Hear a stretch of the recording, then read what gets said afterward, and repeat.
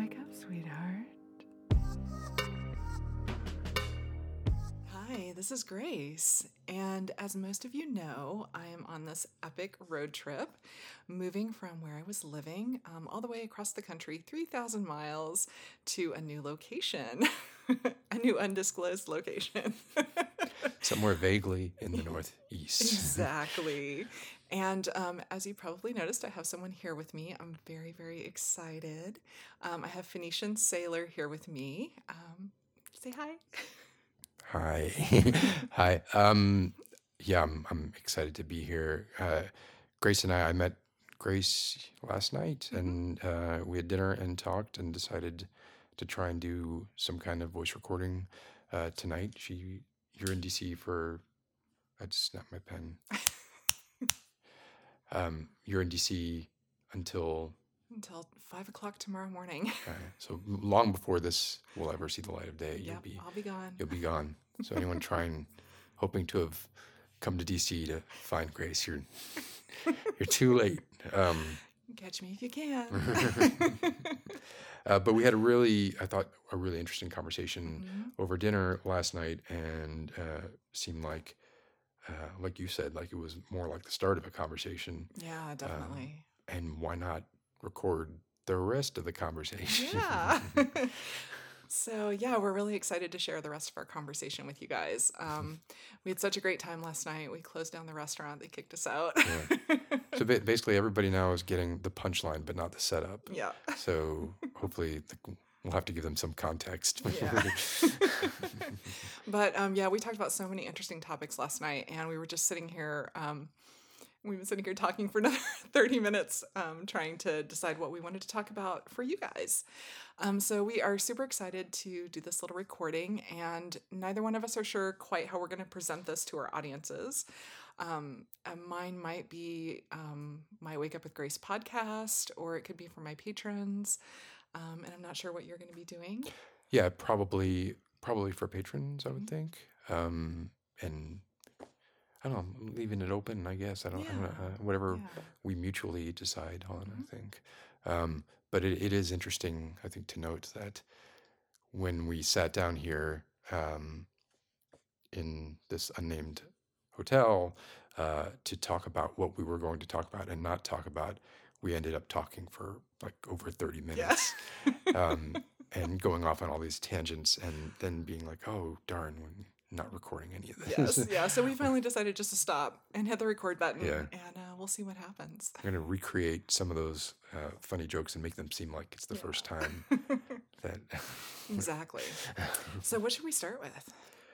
So you had mentioned shoes. Yeah, I hate wearing shoes. I was intrigued by that. It's I don't know where like shoes would fit in like to the natural course of any conversation. So we could just start talking about why you don't like shoes. Yeah, let's start with shoes. So I really hate wearing shoes, and I think I've mentioned this before. I can't stand it. It makes me feel claustrophobic, and I like to feel the earth or the carpet or whatever under my feet. It makes me feel more grounded. That's interesting. I don't wear a seatbelt for the same reason. Really? Yeah. Like I feel. I always wear a seatbelt. I'm super. Oh, I have a story about that too. Well, so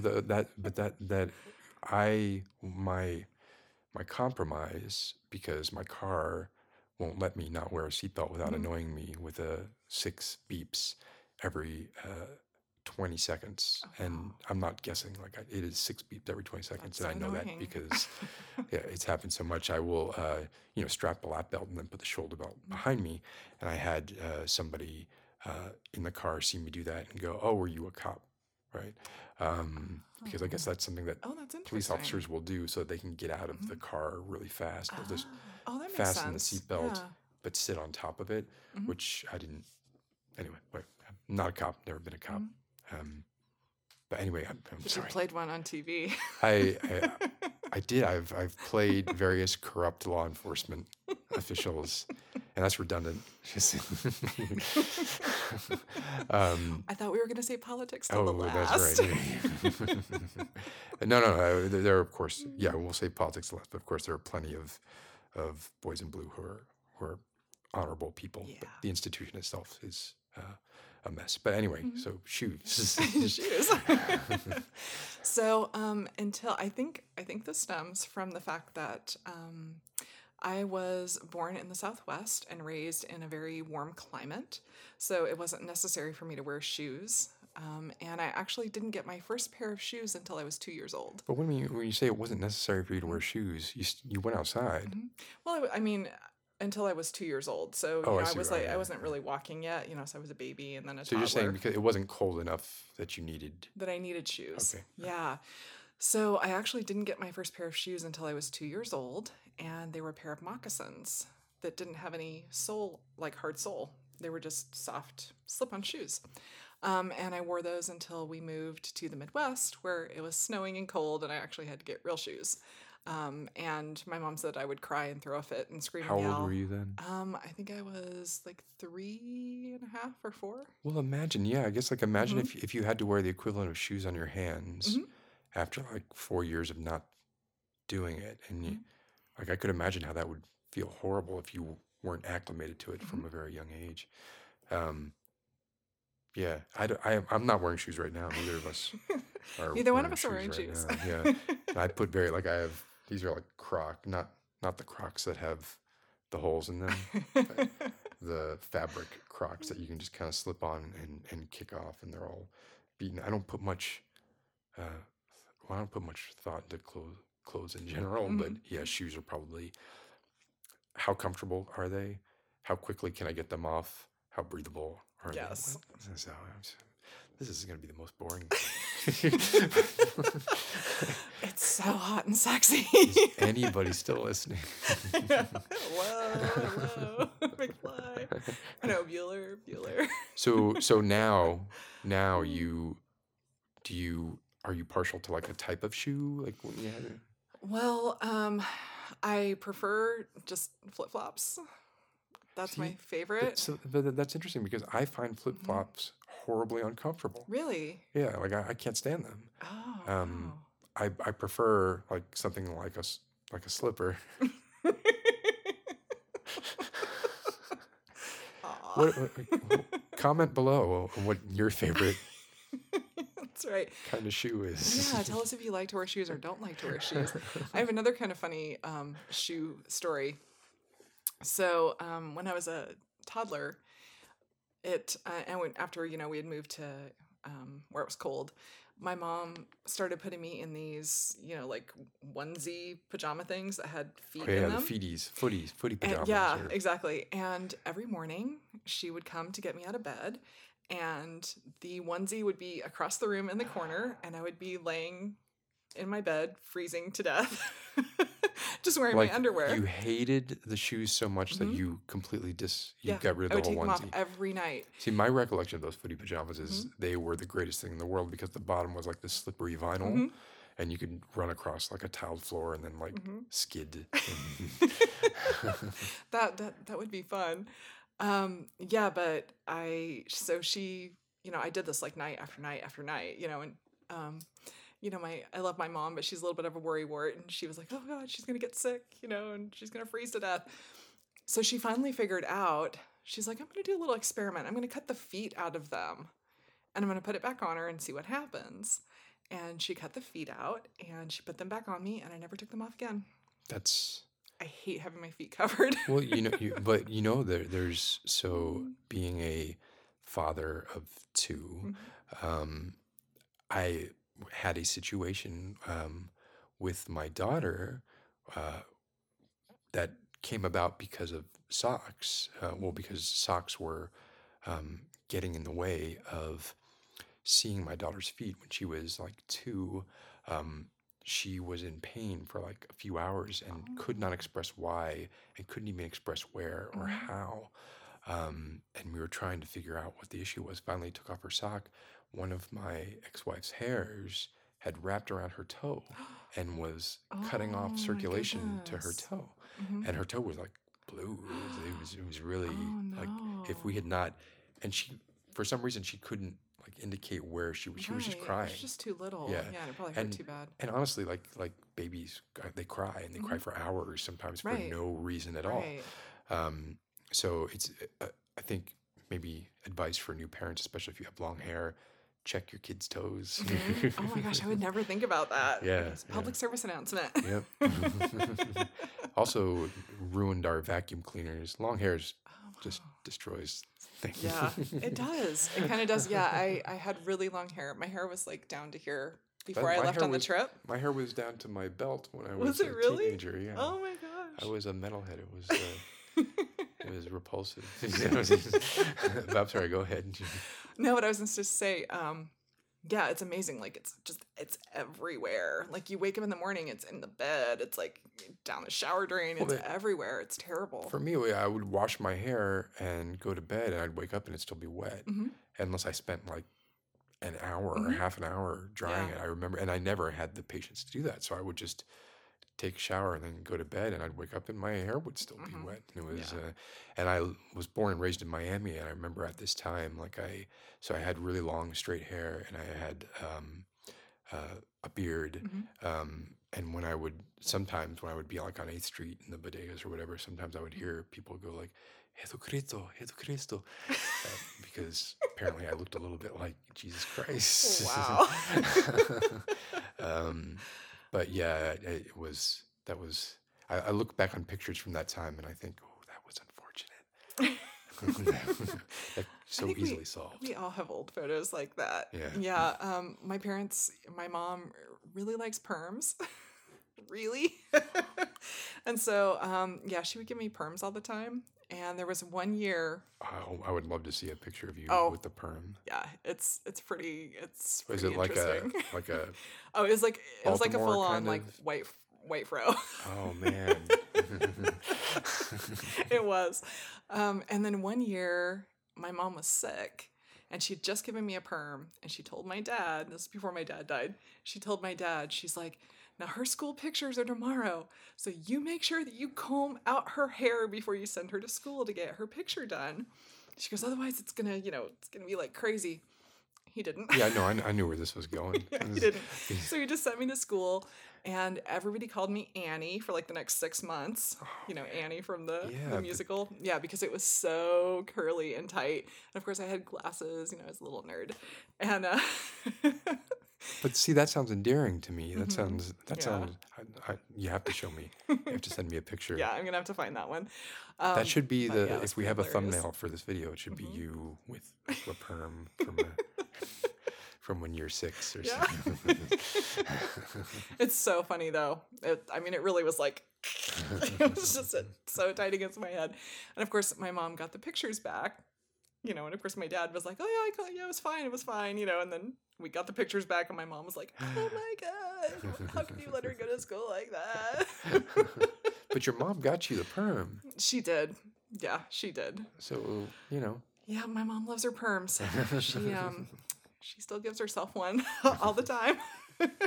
She's really into them. As I can remember when I was a kid, I didn't know what they were, but when I was very little, I would obviously you go into your parents' rooms and you look around for stuff. Mhm. And I guess my mom had like a set of rollers, right? Mhm. To me, they were bowling pins. I remember like just taking them and always like setting them up and then rolling a golf ball Mhm. or a tennis Yeah. ball towards them. And I had no idea what they were actually used for. Mhm. But yeah, they were curlers, I guess. Is Yeah. that still a thing? Like, do they still have like the sets of like? Yeah, I think they do. Like my mom's best friend was a hairdresser for years, and she's retired now. But yeah, like her and her girls, they have like the full, like the hot curler sets. Do you remember those? When they sit on the counter and you like burn the shit out of yourself.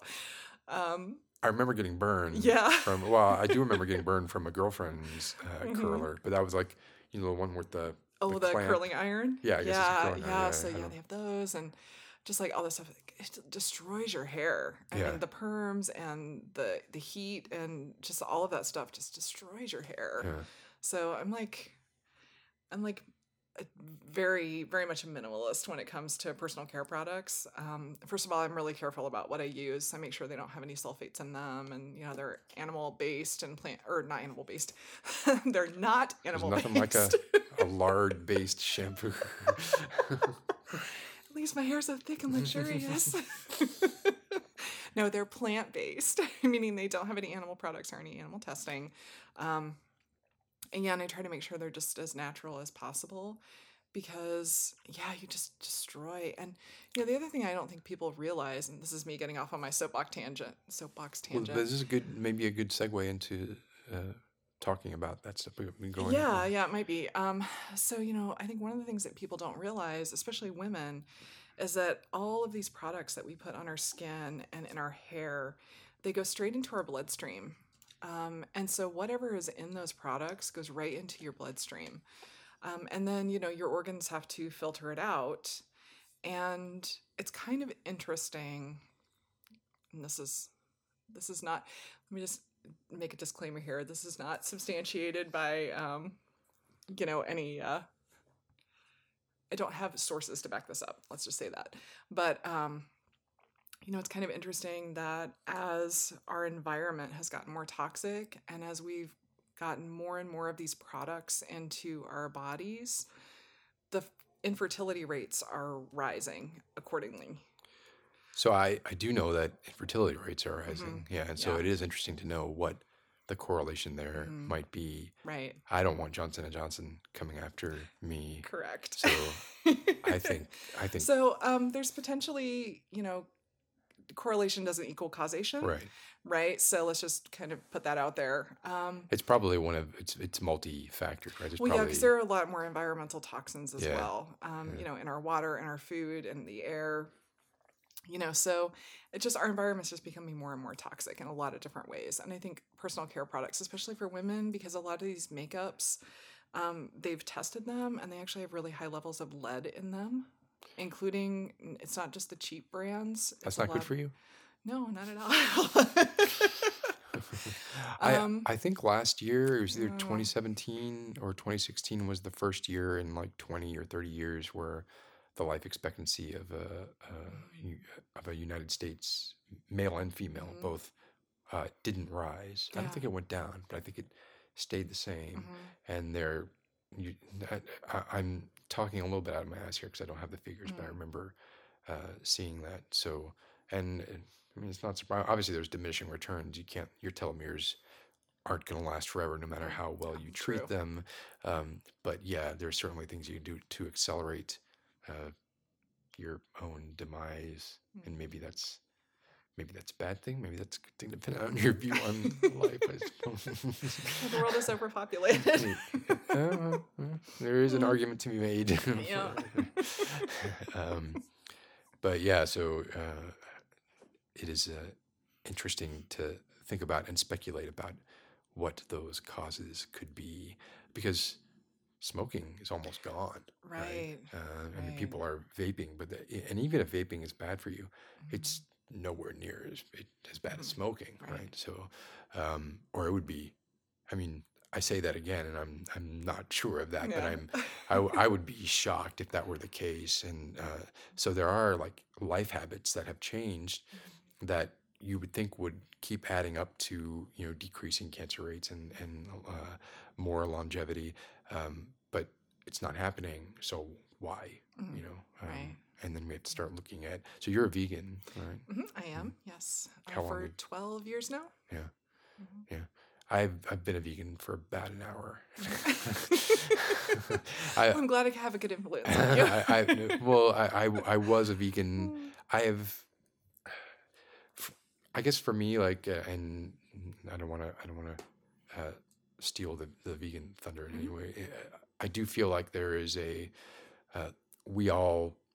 consumption is brutality, right? Like that's just the way it is, and it's whether it's what you eat, or if you exist at the cost of something, right? So it's all about minimizing how much suffering your existence this is just my own personal way of looking at it. Minimizing how much suffering your personal existence and needs and wants cause on other non-humans, and humans, but honestly, really like non-humans, because they're innocent and we're complicit, right? So I've gone through periods where I was vegan, gone through long periods where I was vegetarian. I'm not right now, but I generally only eat fish and some chicken. But I certainly, I feel like part of like a lot of people get turned off, right, by veganism, Mhm. Yeah. and it might be that kind of false dichotomy. Like I feel like we can be like, hey, no, just don't do it so much, right? Like, Mhm. think about it. Like, Yeah. think about what the ramifications are of what you're doing.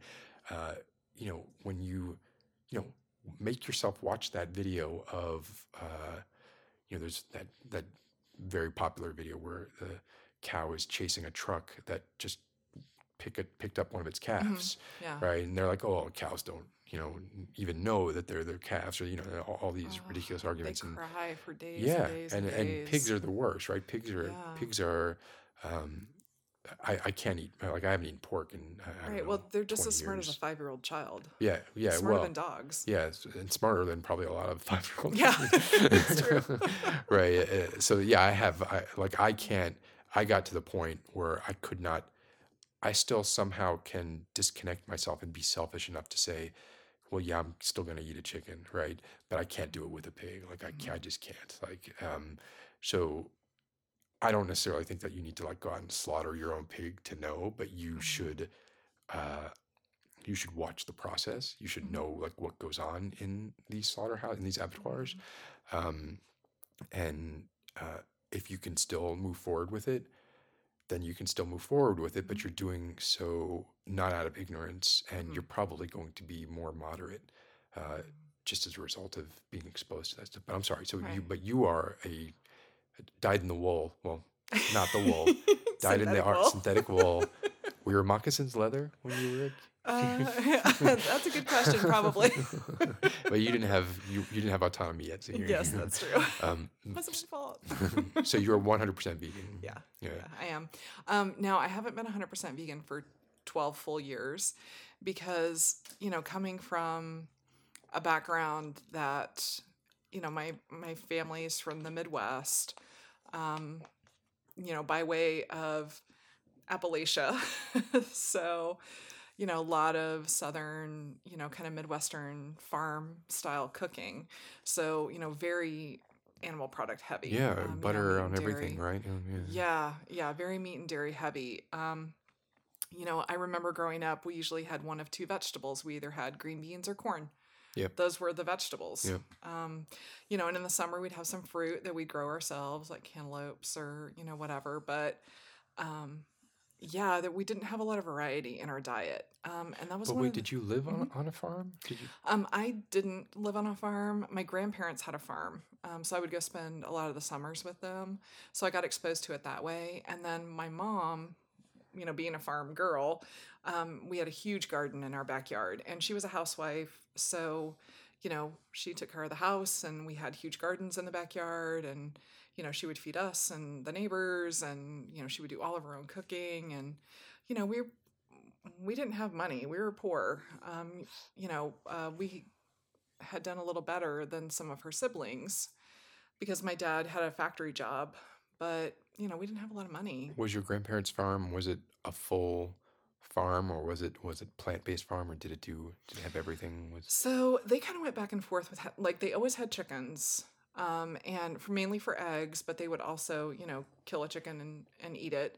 Um, they had pigs kind of on and off, but I don't remember them ever like killing their own pig. It would be something that they would take like to a butcher or Mhm. a neighbor or something, and then like they get part of the pig Yeah. and you get the rest of it.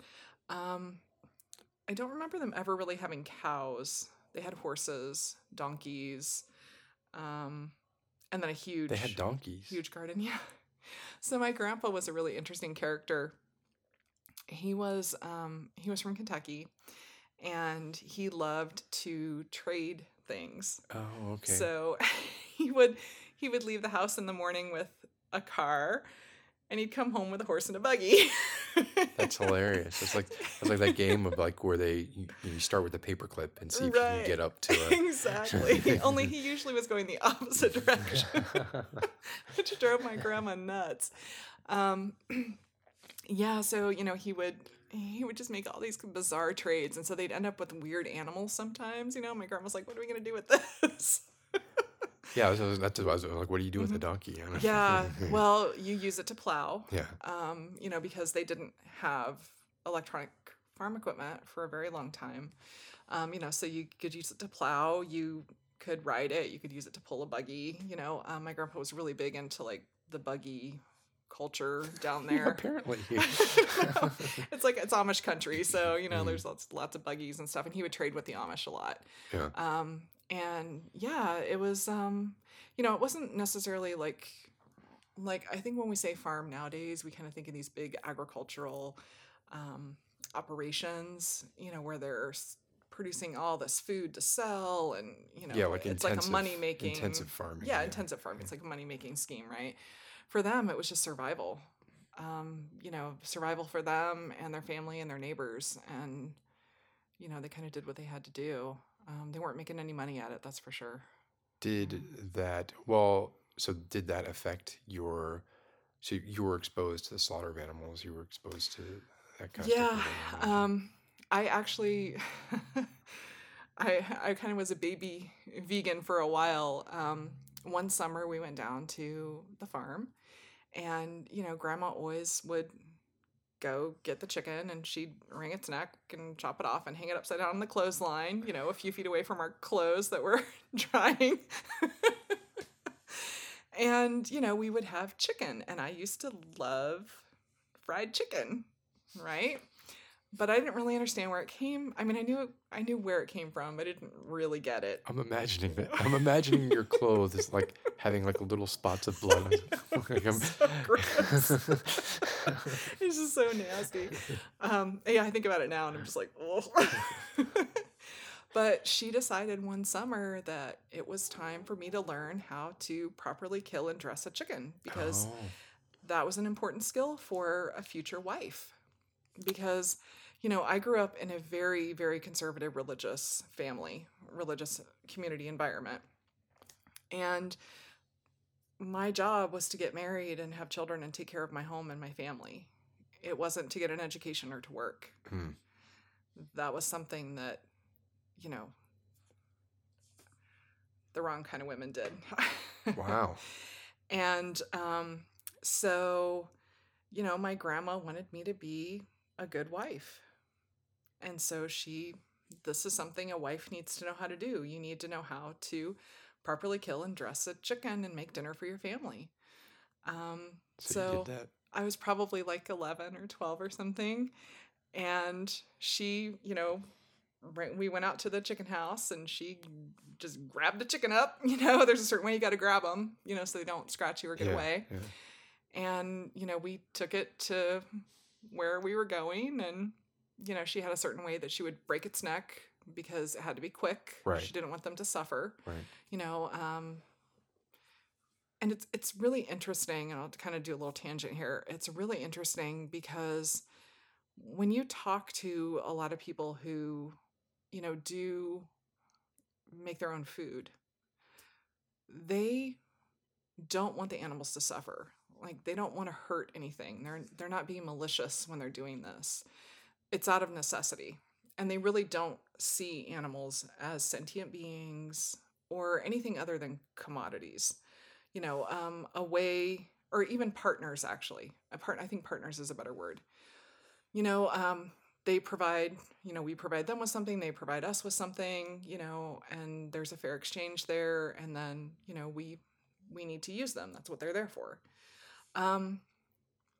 So there was nothing malicious about it, and she actively went out of her way to try to make sure that they didn't suffer.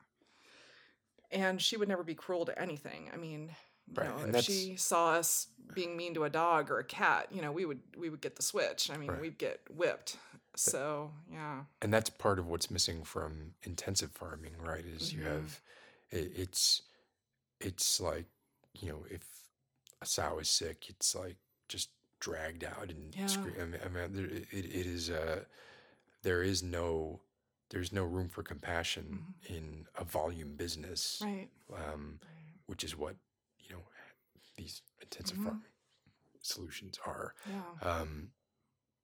So yeah, I mean, I don't know if I had. So I was born, like I said, born and raised in Miami. So we did a lot of fishing. So we did a lot of cleaning and scaling my own fish. But a chicken is less abstracted than a fish, obviously, right? Hmm. And then a pig is less abstracted than that. Yeah. And I don't know where you go from there, right? Mm. Like a dog, maybe, right? It would be the most difficult thing for the well-adjusted Yeah. human to kill in order to eat, right?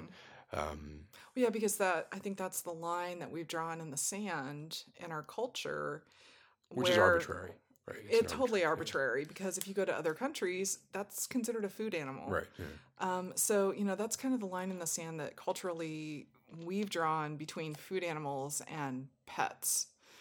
Um, and I think that's where people's attitude shifts a little, and they can't really see that animal as food anymore. Right. The perception of it changes. Yeah, and Yeah. there's a lot of hypocrisy around that, like Purina, right? They have Hmm. this thing called the Animal Hall of Fame, where they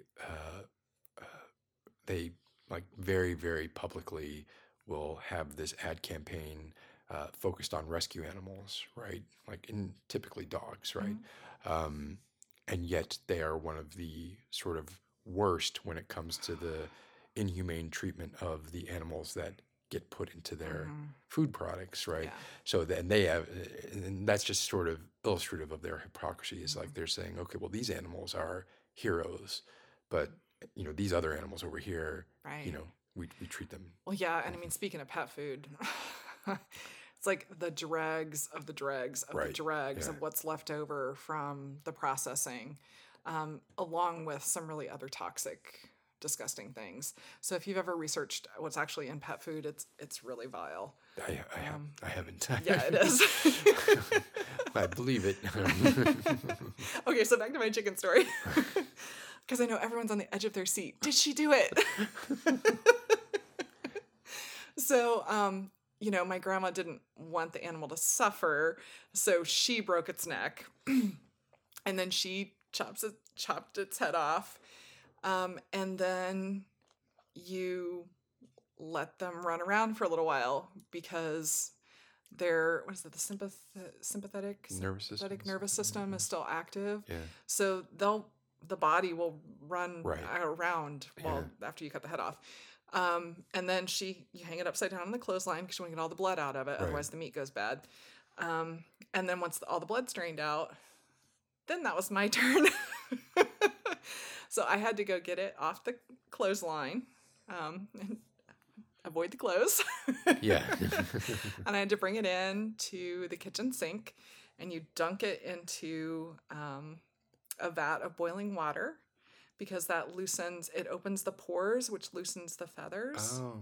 So then you put it into a basin in the sink and you pluck it, get all the feathers off at it. And that's a very Yeah. How time long does that intensive, take? I was gonna say that very seems time like intensive. Yeah. And you have to get everything out, even the little quills. So if the feather breaks off, you've still got to try to get the quill out. So you've got a pair of pliers and you're pulling them out. And then once all that's done, then you dress it. So you've got basically like a little chicken autopsy. You cut Got right down its eviscerated, sternum. You yeah. basically do a Y incision Yeah. down down the abdomen, the sternum, crack its ribs open, and then you get all the organs out of it. You wash the cavity out, and get it to the point where you can then start butchering it into pieces, legs, breasts, thighs, and then you prepare it like you normally would a chicken from the store. And at that point, it is sufficiently removed from its live state that Mhm. most people can look at it and not feel disgusted, right? Yes. But if and this has happened to me, right? You buy Mhm. chicken at a store, and sometimes there will be feathers still, Mhm. and that can be a disquieting Right. thing to see. It's a just like, oh, reminder. yeah, exactly, yeah. Mhm. Or a foot, right? Yeah. Yeah. Yeah. Yeah. So actually, what happened to me at that point, when I had done all of that, first of all, I was like ready to puke almost the whole time. I was just freaking out. And then I pretty much decided that I could never eat chicken on the bone ever again. So from that point forward, the only kind of chicken I would ever eat was chicken breast. That was it. I could never eat chicken on the bone again. And yeah, that was like for basically the rest of my life until I was vegan. I never ate Huh. like And chicken like that then what again. was it that took you that one step further to veganism? Yeah, so I actually got injured. It was for health reasons. Um, I in 2007, like summer of 2007, I was at the park with some friends, and I squatted down to help lift up a table. There's people out in the hallway. Yeah, you can wait a second. You might also occasionally hear the metro go by because we're Yeah. right off the metro. Hey, actually, it went by a little Did it? bit ago. Yeah. How funny. It's just ambiance. Just Yeah. close your eyes and enjoy it. Yeah. um, so I stood up and I heard my knee go, and it felt like my entire knee just shifted all the way to the right. And I Oh screamed at my the top of God. my lungs and I fell over. I like literally went, ah! I'm still holding onto the table. Oh my God. And all my friends are like, what just happened? What? And so I couldn't straighten out my knee. I couldn't move it. It felt like So that's not it was dislocated. That's completely, like, so I tore my ACL. oh, okay. And my knee moved because my Yikes. ACL tore and there was nothing holding it in Yeah, yeah. anymore.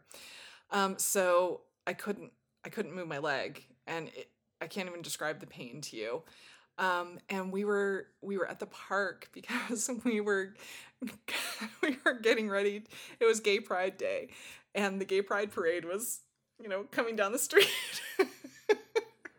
So they were closing off the park, all the streets. And so one of my friends went and got his car like really quickly, and they threw me into the car, and they, because the hospital is right down the street. So they tried to get out of the park. Well, the police didn't want to let them out. Of course, then they saw me like, on the passenger seat, and they're like, let us through. So they let us through. So went to the ER, kind of did the whole thing. And then, yeah, I remember they wanted to do, I can't remember if it was like a CAT scan or an MRI on my leg. And one of them had to hold me down in the wheelchair, and the other one grabbed the end of my leg and just yanked it because they said we have to have it straight in order to do this test. And I screamed. I couldn't help it. I just screamed. And they were like, we're so sorry. And then they did their little test and they found out that I had completely torn my ACL. So yeah, that But, wasn't fun. but how did that translate into you becoming? Yeah, so I know.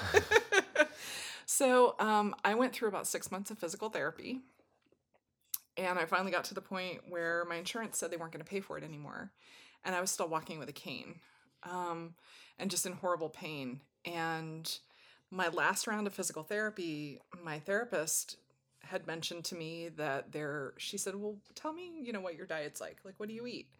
And I'm like fast food twice a day and, junk, basically. Standard American diet, pretty Right. much. Right. And she's like, you know that there are foods that cause inflammation in your body, right? And I was like, no, I didn't know that. Just like most people, we have no idea what food is doing to our bodies. Right. And I was like, no, I didn't know that. And I was like, well, what kind of foods? And she basically listed out everything that Everything I ate. you were eating. Yeah. That's like the Andrew Weil school of thought on foods that cause inflammation and avoiding Yeah. foods that cause inflammation. And it's basically, like almost anything with animal Yeah, byproducts in it. red meat, dairy products, Yeah. sugar, Yeah. like the list goes on and on. And I was a big soda consumer at that time too. Just like most Americans, I would have my fast food with an extra large Diet Coke. Yeah. So yeah, not great. I'm a Coke. I'm totally like I drink Coke every day. Oh, do you? Every day of my life since I was probably 5 or 6. Like that's my. It's not my biggest vice, but it is like one of the things is I could get rid of it, and there were times where I've gone without it, but it's It's like my one concession I make to myself, and I'm just like, Mhm. yeah, whatever. I'm just gonna drink Coke here. Well, I'm that way with coffee, so Well, but see, same thing. it's not either or, right? I drink coffee Oh, in the you do morning both? and then Coke afterwards. Yeah. And I can't drink Diet Coke makes me feel Oh, it's ill. so Right? bad for Yeah. you. Like that artificial sweetener Yeah. is, don't even get me started. Yeah, and even the ones that aren't like even stevia or whatever, even Hmm. that will. I have like sensitive digestion, I guess. Hmm. So like any sort of artificial sweetener gives me a stomach ache Hmm. essentially. Yeah. And then even like I say, stevia is apparently natural. It still doesn't matter. It still Yeah. does the same thing. Yeah. Well, there's an interesting documentary. I think it's called The Sweet Truth.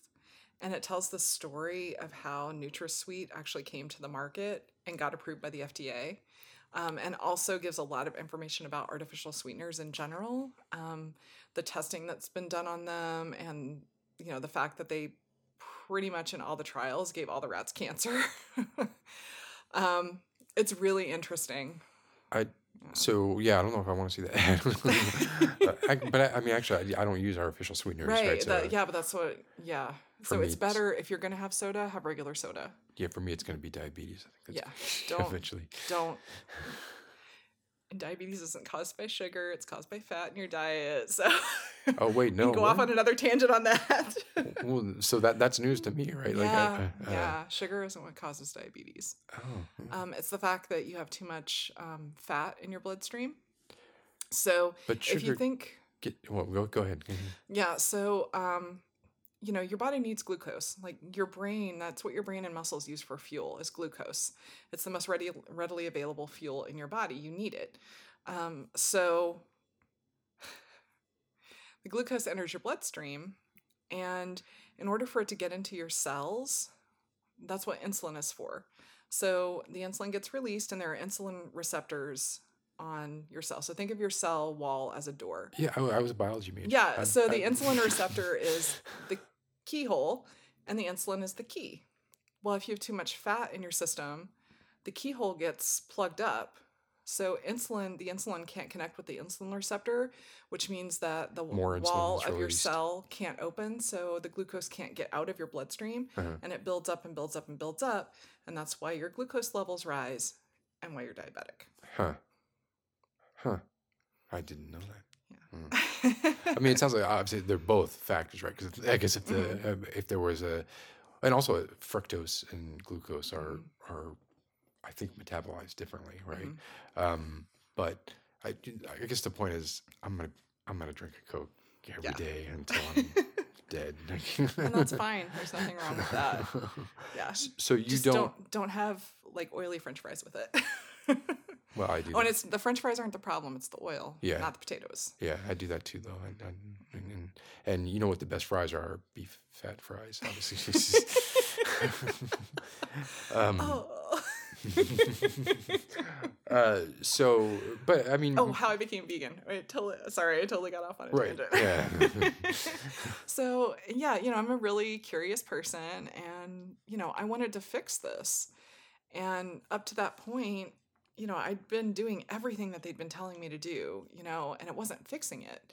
So she finally gave me, something else to look into, something else to try. And I was like, well, if I need to change my diet to reduce the inflammation in my body, then I'm going to do that. Like, I can't walk, like I have to do something. Mhm. I'm not willing to live this way. So I started researching red meat and inflammation on the internet. Right. And then, one thing led to another, down the rabbit hole of the internet. And eventually, I found all those videos, about the factory farming and all that. And, I found all the vegan websites, and I found like Dr. Neil Bernard and Colin T. Campbell, Dr. Esselstyn, kind of all those people. And yeah, I educated myself, and I became an informed consumer. And I realized what I was putting into my body, and I realized what the problem was. And so I basically said, okay, I'm going to go vegan. Yeah. How hard was that? Which ended up being much harder than I had anticipated. Yeah. Because, food is more than food. Yeah. Food is family, tradition. It has emotional connotations. Um, we use it for things other than fuel, Right. like Absolutely. comfort. Yeah. There's so much more to food than just something that gives us energy and keeps us moving. Mhm. And until you deal with all those things, it's going to be very difficult to change your diet in that kind of drastic way. So I spent the next couple of years dealing with those things and, doing the best that I could, not being 100% perfect, sometimes going off of it for a couple of months at a time and then going back to it, Right. because the more you get off, each time you go back, it hits you harder and harder. It hits your system harder. Your digestion's all screwed up. And I had a lot of other problems that I didn't even realize were issues until I stopped eating animal products. Like the fact that I had constant ongoing sinus infections and bronchitis. That completely went away when I stopped eating dairy products. And it came back when I started eating them again. Right. The inflammation, you can feel it in your body. When it goes away and then you go back to it, you can feel it. Like it just feels like everything is swelling. I had horrible IBS and that completely went away. Yeah. Just like gone. Well, dairy is it? Yeah, it was dairy. It was dairy. It was the meat, but it was mainly dairy. Yeah. And 75% of people are lactose intolerant and just don't realize it. We blame it on other things. Yeah, I am not lactose intolerant. I swore that I was, but I 23 to me myself, and it turns out I am not that's good. lactose intolerant. Well, my body behaves as if it's lactose intolerant. But one of the things, and I think we talked about this before we started recording, was the knee-jerk sort of defensive reaction to being vegan, or like being told to go vegan, or sort of being almost like the stentorian sort of position of, well, I'm a vegan and you are not a vegan. What I'm doing is better for my body and for the world, and what you're doing is worse. And sort of like that knee-jerk defensive reaction to that. And I wonder if it takes the curse off a bit, if you're like, do what you can, right? Like and like we talked about before, like, right, like maybe you can't be 100% vegan all the time, right? You're still reducing suffering in the world. And for me, when I was vegetarian and or vegan, and when I consider what I eat, I almost never consider the health side of it. But I always consider the infliction of pain or suffering on other side, that side of it. So for me, it was always like, well, I'm not doing the best. I'm not perfect. And even if I were vegan, there would still be consequences of my existence that cause well, consumption is brutality. Going back to that, right? Yeah. So it's not just food, right? It's every aspect of every person's life. So trying to just minimizing your carbon footprint, Right. minimize your suffering, your infliction of suffering footprint. And if you, I realize what you're saying. You're saying if you fail, and it makes it harder because it affects your body in this really adverse way, and you get this sort of negative reaction going back to it again. Kind of like, I guess, you get a spider bite, you get a reaction to it, and it can be mild, but the next time you get bit, it could be horrendous, right? So I guess for me, it's always been sort of I vacillate, and there are times when I always feel guilty about it, no matter what, even if I'm being, even during the years where I've been as perfect as I could be, which I don't know how perfect that was, because for me it never, well, I guess, so there was a period where I lived on a commune for a few years, and I've talked about this a bunch before, so I don't want to go too much into it, but we grew our own food, or we dumpster dived, or we went to places that were throwing things out. And again, the idea was not we never want to put animal byproducts in our bodies. It was, we never want to add to the demand for animal products. So when Dunkin' Donuts would throw out their donuts at the end of the day, even if they weren't vegan, we were fine eating them, Right. right? Yeah, because otherwise it's just Right. Yeah, wasted. otherwise, they Yeah. literally did go into the dumpster. And in Right. fact, in a lot of cases, they weren't allowed. Literally, like we would be in the alley between the back doors of these places Mm-hmm. and the dumpsters, and they were not allowed to hand us the food.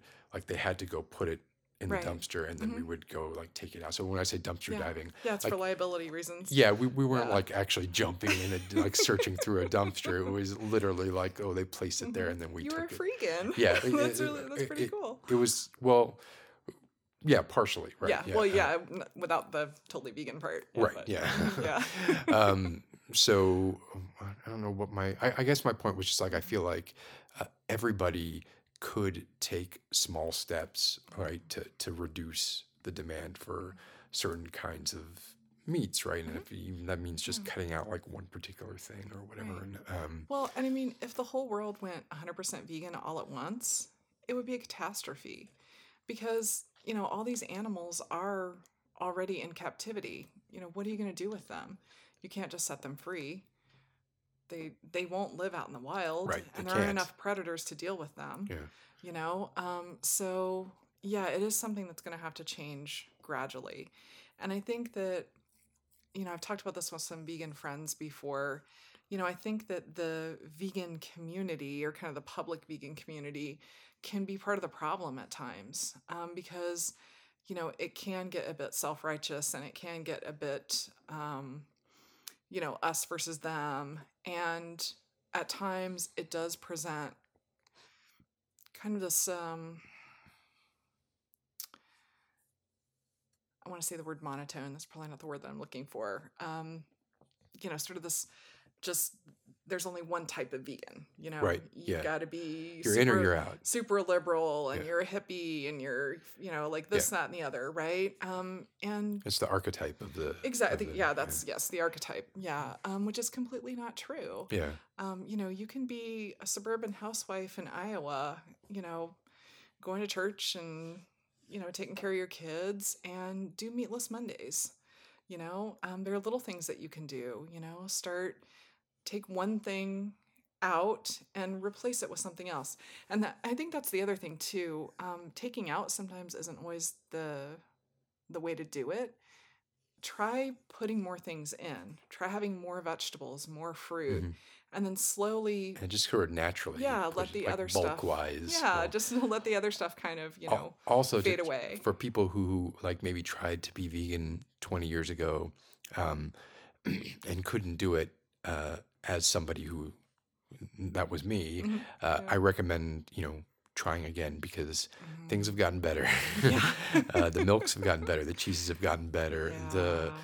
Let me, Oh, like it used to just be like textured vegetable protein, and Right. like there weren't, satan.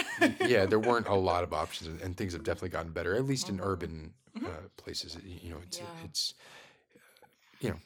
whatever. Yeah. It's and anybody can eat a Boca burger. They're Mhm. great. Yeah. Well, and also, it doesn't have to be expensive either. Some of the cheapest foods on the planet are vegan. Rice, potatoes, beans, corn, vegetables. Yeah, lentils. And, Yeah, lentils. I mean, those are some of the cheapest things at the market, and they're completely vegan, and they're really good. They're really filling, and you're probably eating them already. So just take the meat out, yeah, Yeah. I'm with you. So yeah, there are a lot of ways that you can do it that don't have to be so shocking to your system. Yeah, and so I originally did it for health reasons, and it did make a difference. I rarely, if ever, have any problems with my knee now, and my ACL is still torn. I never got it repaired. That's a Oh, whole wow. nother story. Yeah. The sports doctor that I was sent to told me right to my face that I wasn't an athlete, and he didn't expect that I'd ever really be athletic, so there was no reason for him to fix my leg. And that was it. That was it. Yeah. And at the time, I wasn't bold enough at the time to stand up for myself or, to argue with a doctor. Right.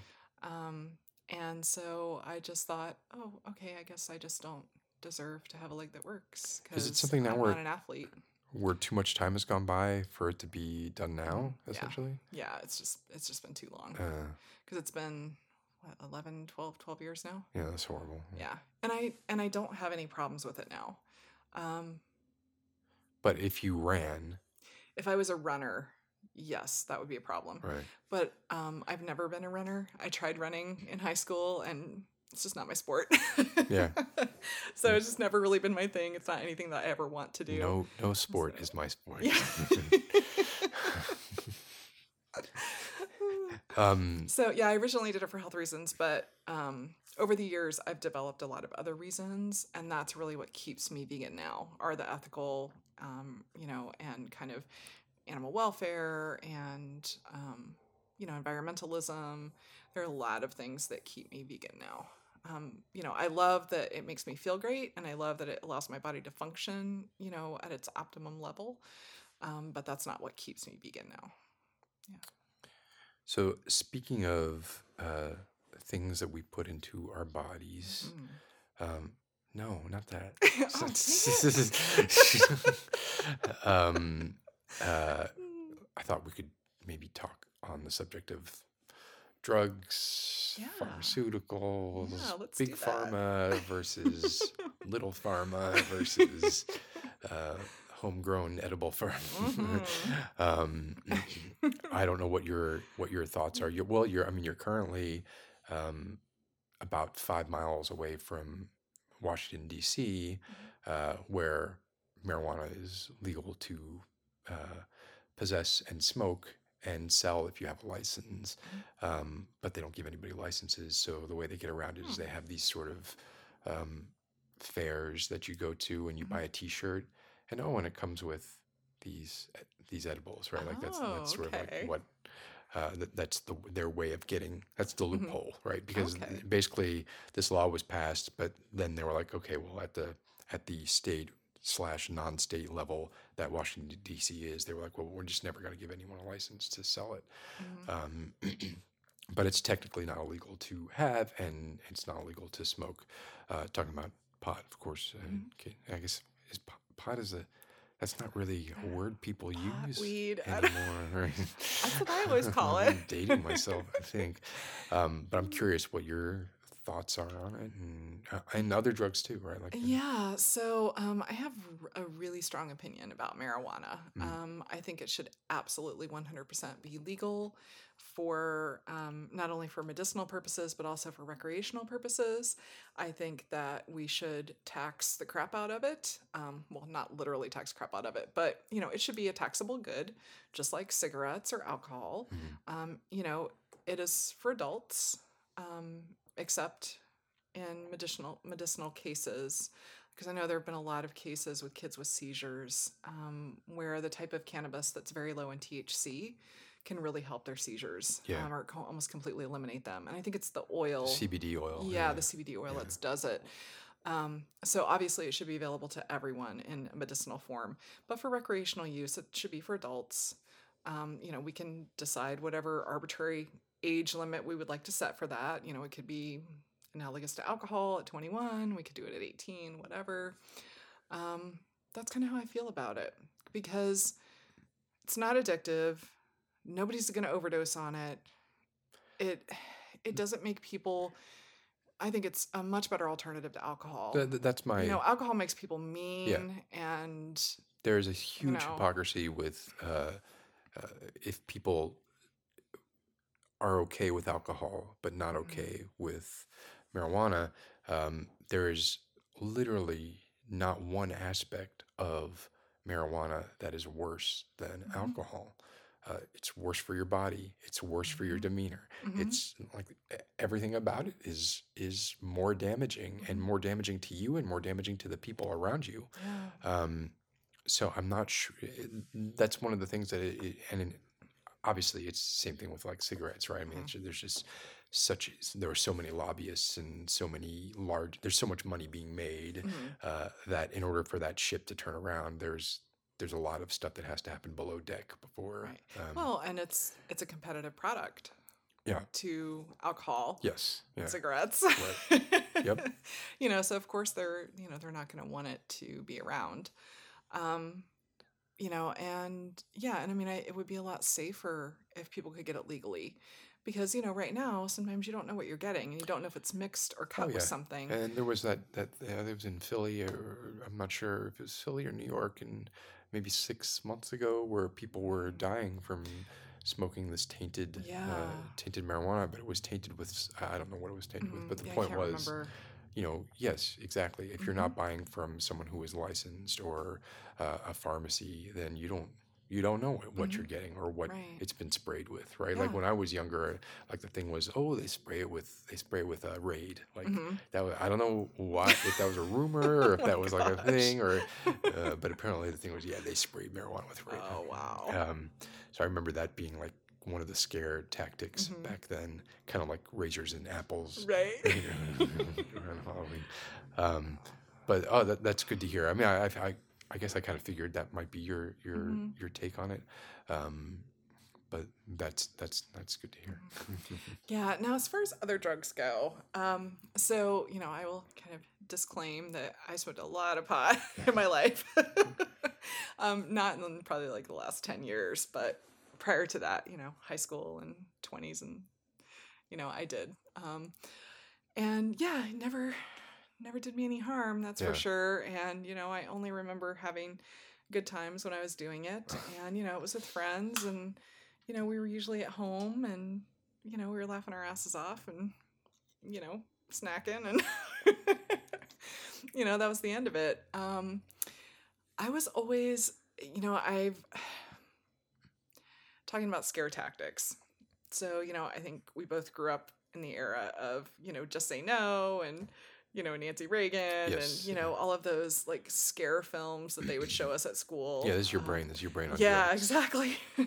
I learned it by watching you. Yeah. That Yeah, whole that kind all of those stuff. commercials. Yeah. So, yeah, I was always afraid to try harder drugs because I was afraid that, it would give me psychosis, or it would, kill my brain. And That was always my initial fear too. yeah, And also, and I was like, I want to be in control. yeah, Like I right, had this thing with right. control. But yet somehow, funnily enough, I never had any problem like getting wasted every Right. weekend on Yeah. alcohol.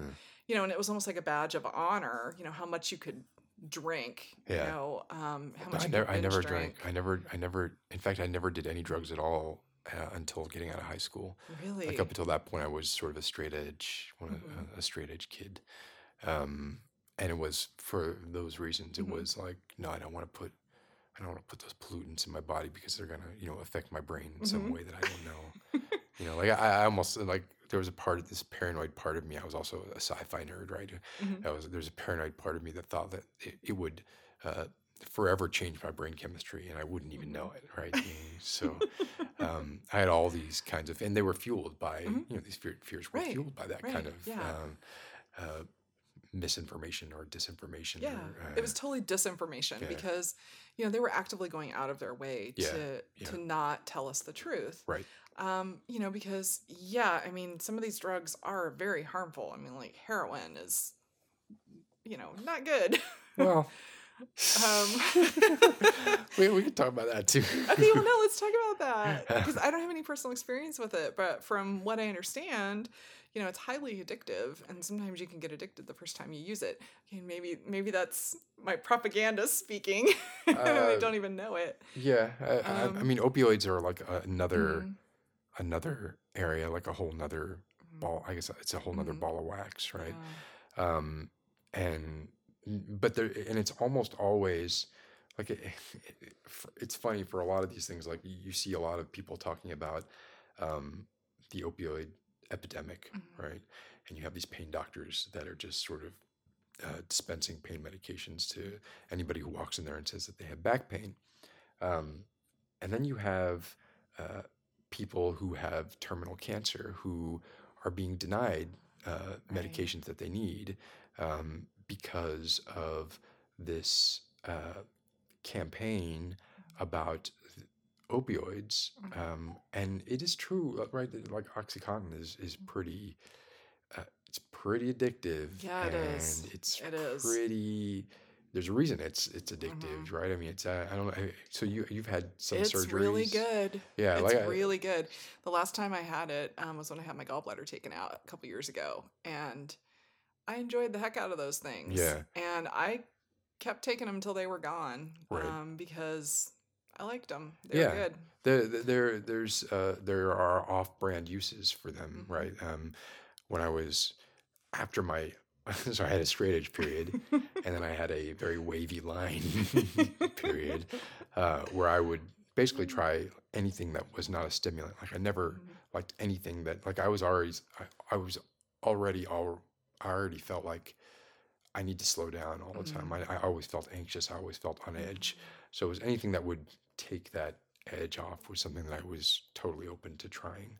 Um, so I tried, yeah, I mean, I tried pretty much everything that wasn't a stimulant, anything that Mhm. wasn't, and even that, like I'm sure, you take ecstasy, half the time there's a stimulant in there, whether you know Mhm. it or not. Yeah. There's, you have this pill, and it's like got a Mhm. little dove imprinted on it, and this looks harmless, I and just say that's one thing I've always wanted to try, and I've just never had access to it, and never really been like, you know, never really had a safe space to do it in, yeah, because you have to have a safe yes. space for I that. was never Yeah. a going to a club ecstasy person. Hmm. And I didn't take ecstasy that much. Maybe a dozen times, Hmm. maybe 2 dozen times in my entire life, right?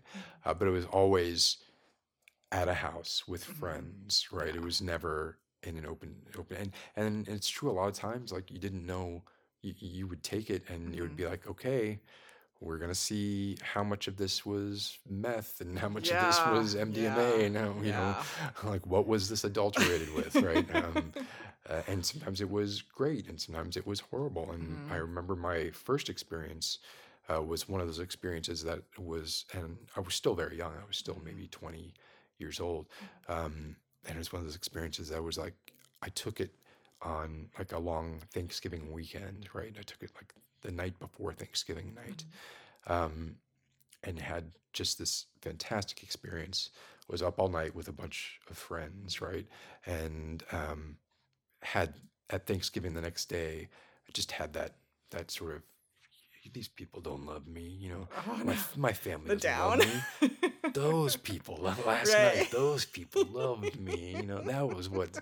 Uh, That's um, real love. yeah, which of course, I mean, it's all. I mean, and it's easy to say, well, you were in an altered frame of mind, Mhm. and you were perceiving things differently, but maybe you were Mhm. perceiving things the right way. I mean, the Right. first time I took, Right. and I'm perfectly fine saying this, the first time I ever tried heroin, uh, the overwhelming feeling that I got Mhm. was not that this is an altered state of mind that I am in. It was, oh my gosh, I didn't realize that I was in pain, right? Like that Oh, was, really? yeah, it was more like oh, I feel relief. Like it was a Oh, feeling of a wow. relief. It was not a feeling of, um, I mean, obviously I did feel, high Hmm. in some way, but it Yeah. was mostly a feeling of, I did not realize I had that anchor on my back like all this time, Oh, right? And someone just took interesting. it off, right? Yeah.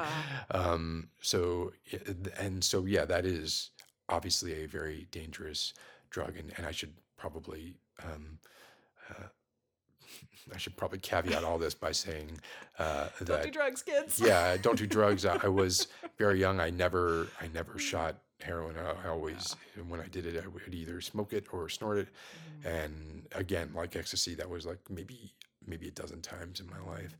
Yeah. Um, but I never really felt, and other people felt differently. But Mhm. my feeling from it was like was really very much like a why why can't we feel like this all the time? Like why do Mhm. we have to feel? And I think that probably came from like this depression that I had, this Mhm. undiagnosed depression that I had that I didn't Yeah. know, and it was sort of an off-label treatment Mhm. for that depression, right?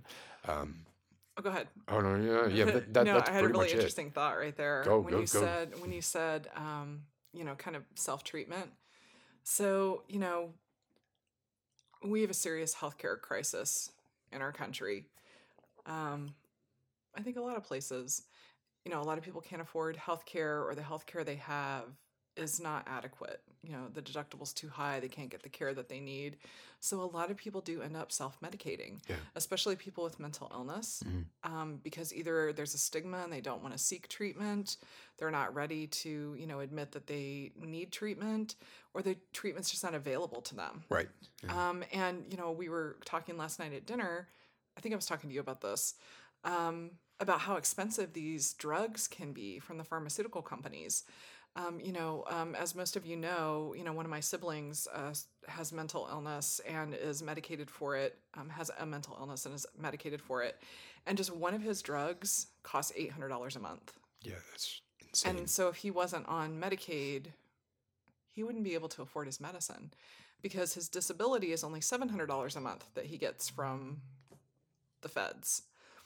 So it doesn't even pay for one of his medications, Yeah. let alone support him Yeah. at all, right? Yeah.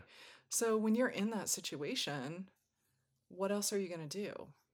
You have street drugs available to you, Right. which, like you said, can be adulterated and aren't always completely reliable. Right. But And that's it where is fentanyl comes in and Right. basically kills. I mean, Mhm. we've lost so much music to fentanyl, right? Yeah. In the Yeah. last few years that it's disgusting. Yeah, it's Mhm. sad. But yeah, you're right. I mean, that is sort of when you don't have options or you no longer have um, legal options, right? You're Mhm. going to look for whatever Right. you can, right? So, Right. So, let's make more of this stuff legal and safe. There's some really amazing programs in other countries, specifically Scandinavian countries, where there are places that people can go to shoot up. And they have nurses that are there on staff. yeah, They give them clean needles. They give yeah, them a safe space to do it in. They monitor them to make sure that they're okay, and, make sure they don't, choke on their own vomit if they pass out and throw up, right, right. or to make sure they don't overdose. What they receive is clean and unadulterated and safe. And yes, there is still an addiction problem there that has to be dealt with, but they don't, they're self-medicating. Yeah. And so they help them to do that in a safe way. And addiction's an interesting concept too, because we're perfectly fine saying, take Zoloft every day for the Mhm. rest of your life, or Right. take the statin every day for the rest of your life, or whatever it is, right? Mhm. But then when it comes to oxycodone or whatever, they're like, Mhm. no, this is not something that you can take Right. every day for the rest of your life, right? Yeah. Because the fear there is that it just kind of balloons into something Mhm. that then spirals out of control. Well, and I think there's also, let's be honest and talk about it. There's a monetary component there. You know, the drug companies, they want you to be on medications for life. That's Right. how they make Yeah. their money. Yeah. They don't want to cure you. They Right. want to treat They don't you. want to cure you. Yeah. They want to treat you forever. And so when you go outside of that system and you're getting your medication somewhere else, you're cutting into their bottom line. Mhm. So, of course, they're not going to want to make that legal. They're not going to want to, allow that to continue. So they're going to criminalize it, force you back into their system so they can now make money off of It's you in the just jails. interesting. Like, yeah, all the forces at work Mhm. beneath the surface, Mhm. right? That are, Yeah. and that and even no matter how conscientious you are and how much research you do, right? Like, how much of the truth are we really seeing, and how much Mhm. of the backroom dealings are we really seeing, or do we really know about? Probably not Yeah, much. not much. We're presented with this story, and we can be like, "Yeah, I doubt it." It Right. seems like there's something else going on there, but we don't know what that is, Mhm. right? And certainly makes it difficult to stop when you don't even know what's Mhm. going on, Right. right? Which is one of the reasons, well, I mean, say what you will about WikiLeaks or whatever, but as far as the proliferation of information goes, um, as much information, in my opinion, right? Obviously, as much Mhm. information as we can get out as often as possible, as transparent as we can be, whether people want us to be transparent or not, um, the better. Ultimately, the better things are going to be. Generally, I don't think too much information. Um, the compartmentalizing and obfuscation of information that's how Mhm. authoritarian regimes come about, right? It's not, Right. and that's why the first thing that happens when somebody who is authoritarian comes into power is they want to clamp down on that information, Mhm. right? Mhm. So yeah, the more information we can get out, the better. The more people, the more whistleblowers we have, the better. Mhm. There are a lot of issues with Julian Assange, and there are even issues with Edward Snowden, and but some of the things that they have done, I think, have as Mhm. whistleblowers have not been, in my opinion, they're not treasonous. Mhm. They're beneficial to the human race. Yeah. If anything, they're patriotic in a Yeah, way. maybe if not patriot, they are human patriotic, right? Like Yeah. maybe like yeah, Yeah. they're patriotic in that they help humanity as a whole. Maybe they hurt the Mhm. U.S. in a way that Mhm. somebody didn't want. Well, Yeah. uh, now we're getting into We were politics. gonna save that for the Yeah. So end. okay. So drugs, we have that checked. I don't know if you had anything else you wanted to say about. No, no. I just think, well, I think the one thing that I do want to say is, both of us have experience with drugs in different ways. And I'm sure a lot of you listening possibly have experience with drugs as well. By talking about these things and sharing our stories and sharing our thoughts, we're not necessarily promoting this for anyone or saying you should definitely do this. Everybody has to make that decision for themselves, but just be safe, be careful, be informed, and make your decision. Um, Yeah. that's Yeah. all I can. That's all I have to I say. agree. Especially, there's really no excuse now, right? Hmm. Like in the '80s, maybe pre ARPANET, right? There Hmm. might have been an excuse for not knowing the risks of anything, right? Hmm. But there's no excuse now. Like Yeah. we all have a World Book Encyclopedia Hmm. in our phone, right? So, Hmm. so Check that computer you have in your yeah, pocket. pick it up. The thing that your teacher said you would not have, so Right. you had to show your work because you weren't going to go through life with a computer in your pocket. Damn Uh, it. yeah. So the next thing I have on my list Mhm. is sexuality. Yeah.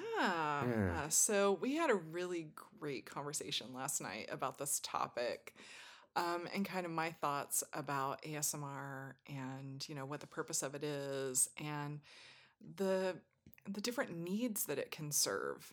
Because all of us are different. We all have different needs, and ASMR is all about intimacy. Um, and as human beings, we have a lot of different types of intimacy in our life. We have our platonic relationships with our family and our friends. Well, sometimes platonic with our friends. And then we have, our romantic relationships and romantic intimacy in our life with our partners. Um, Sometimes our friends. That's a gray area sometimes. Um, and I think as humans, we need that full spectrum, to feel whole. We have those needs in us, and if they're not met, we have to try to find them somewhere else. And I think one of the things that I really like to impress upon people, because a lot of the pushback that I hear about sensual ASMR or erotic ASMR is that, well, these people just need to go out and they just need to find a real person. And I think that's very presumptuous Yeah, short-sighted and and presumptuous. Yeah. short-sighted, because not everybody has that option. Even if they want it, not everyone has that option. Right. There are a lot of people for, various reasons that aren't able to have a partner or have decided that that's just not something, that's possible for them. Um, and sometimes due to circumstances completely out of their control and really out of their, it's not what they would want for their lives. It's not the ideal that they would want for their lives, but they find themselves in that situation. And they still have that need in them. And they have to have it met somehow. Um, and I think that sensual ASMR and erotic ASMR can really meet that need in a way that pornography cannot. Because pornography is really about the physical experience. It's about bodies and physicality. It's not about intimacy and emotions. And we don't always want the physical act of sex from our romantic partner or in our romantic intimate relationships. Sometimes we just need to hear something nice. Sometimes we just need to cuddle. Sometimes we just need somebody in bed with us. And that's not about sex. That's about something different. It's about intimacy. And I think that sensual and erotic ASMR can provide that to people. Um, whether you're in a relationship and maybe just can't get that from your current partner and you still need it, or whether you're not in a relationship for whatever reason, voluntary or involuntary, permanent or temporary. Um, it definitely serves a need that is out there. And just because you have romantic intimacy in your life doesn't mean that that replaces platonic intimacy or that it's better than or less than platonic intimacy. I have a relationship with my family, and, at times I've had a relationship with a partner. Those coexist in my life equally, and they're equally important to me, and I can't imagine giving either one of them up. So there's no reason why we can't have the full spectrum within ASMR, because that really would reflect our real human experiences and life. And I just think that it's really important. It's really important. And I think it's so presumptuous and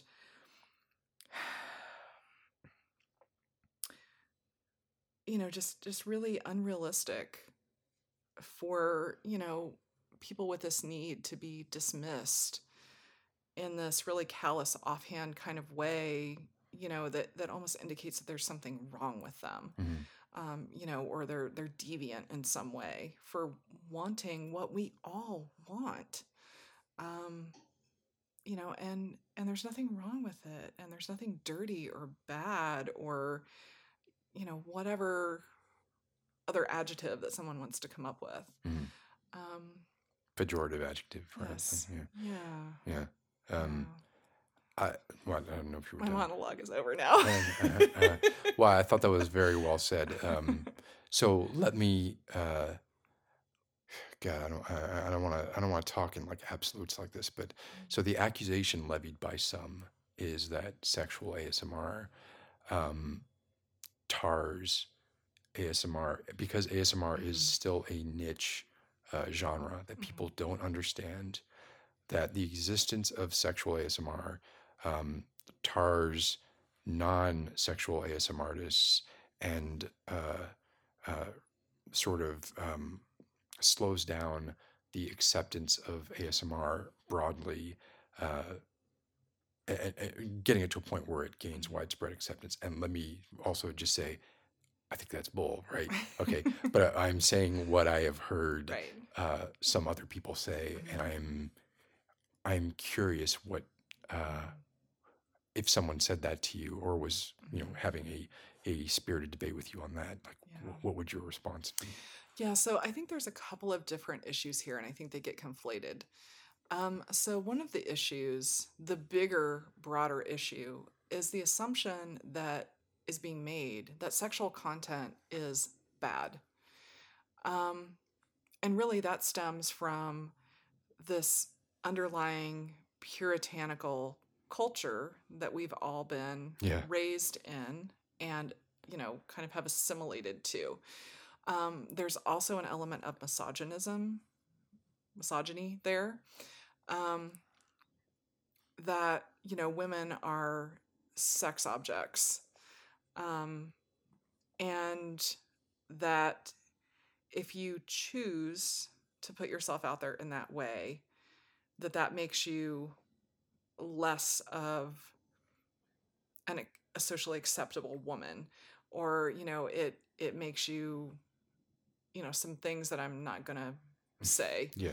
And I think sometimes other women can be especially virulent in that attack, because I think sometimes they want to prove that they are not that.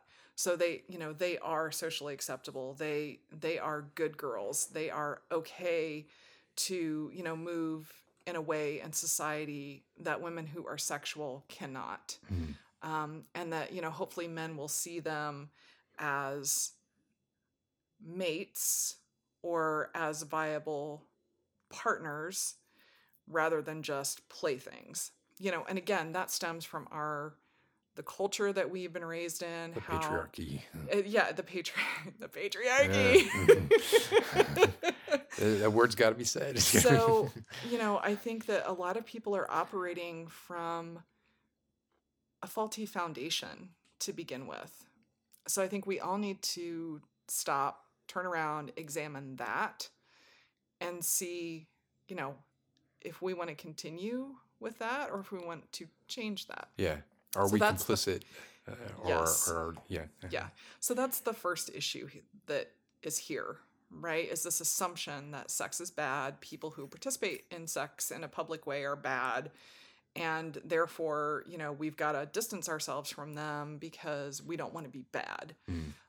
So that's the first issue that's happening here. I think the second issue is, kind of goes back to what I was just talking about, the fact that, we are all sexual beings in our real lives in one way or another. We all have that need. We all have that drive. It's the biological imperative, Yeah.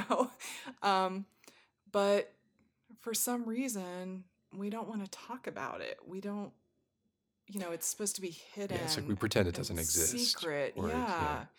Yeah. And so, people who kind of express that need or people who try to meet that need in a public forum, really get ostracized because it's not supposed to be something that you talk about. It's Right. not supposed In to be mixed company. That is Yeah. behind closed doors. Sex, religion, and politics, Yeah. right? Those are three things you're not supposed to This talk about. is a very English sort of. Yeah, exactly. So I think that there are a few different things that are contributing to this, this kind of belief that sexuality or sensuality is tainting ASMR as a whole, and it's making it less legitimate, and I don't really think that's true. I mean, if anything, I think that it makes us a really unique art form because we're able to really holistically help an individual. So, you have someone who's lonely, you have someone who's, unpartnered or partnered but can't have that need met. Where are they going to go? Where are they going to go? Yeah. It's like, what are they going to do? So, there are times, and even myself, there are times that I want to have platonic ASMR. I need a caring friend. I need someone to comfort me. I'm not feeling sexual and I don't want that element to what I'm listening to. But there are other times that, I do want romantic intimacy. I do need, a partner, and I'm bisexual, so I listen to men and women equally. And it's not all or nothing, right? It's not Right. like there's a line where all of a sudden this is like, even like, because I've listened to your audios / videos, before, and some of them, like, they can be they are intimate and sexual in nature, to like vastly varying degrees, right? Right. And some of them I will listen to go to sleep to, right? And even the ones that might be considered, oh, this is sexual, right? And to me, first of all, I guess beauty and sexuality is in the eye of the beholder, or whatever, so, or the ear of the beholder. Well, yeah, that's it. This is also subjective. Yeah, exactly, right. Art is subjective. That's the point. Yeah, and I mean, honestly, what did pornography destroy films, right? Like, what I guess I'm of the opinion, not that my opinion, being a male, right? I feel like my opinion shouldn't matter that much when it comes to this, right? But my opinion is, I'm going to say my opinion anyway. Do it.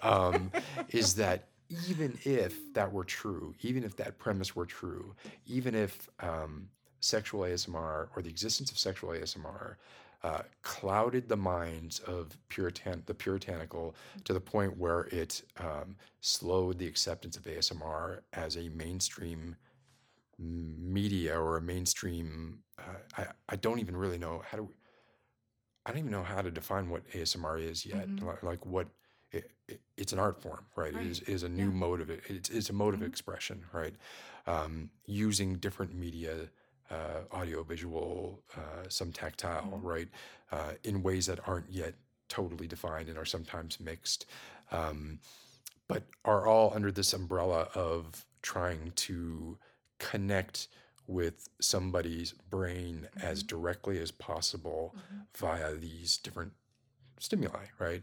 Right. So, first of all, to ignore sex in that Mm-hmm. context is would be like just we're just leaving this huge chunk Right. out, and we're just gonna pretend it doesn't exist, right?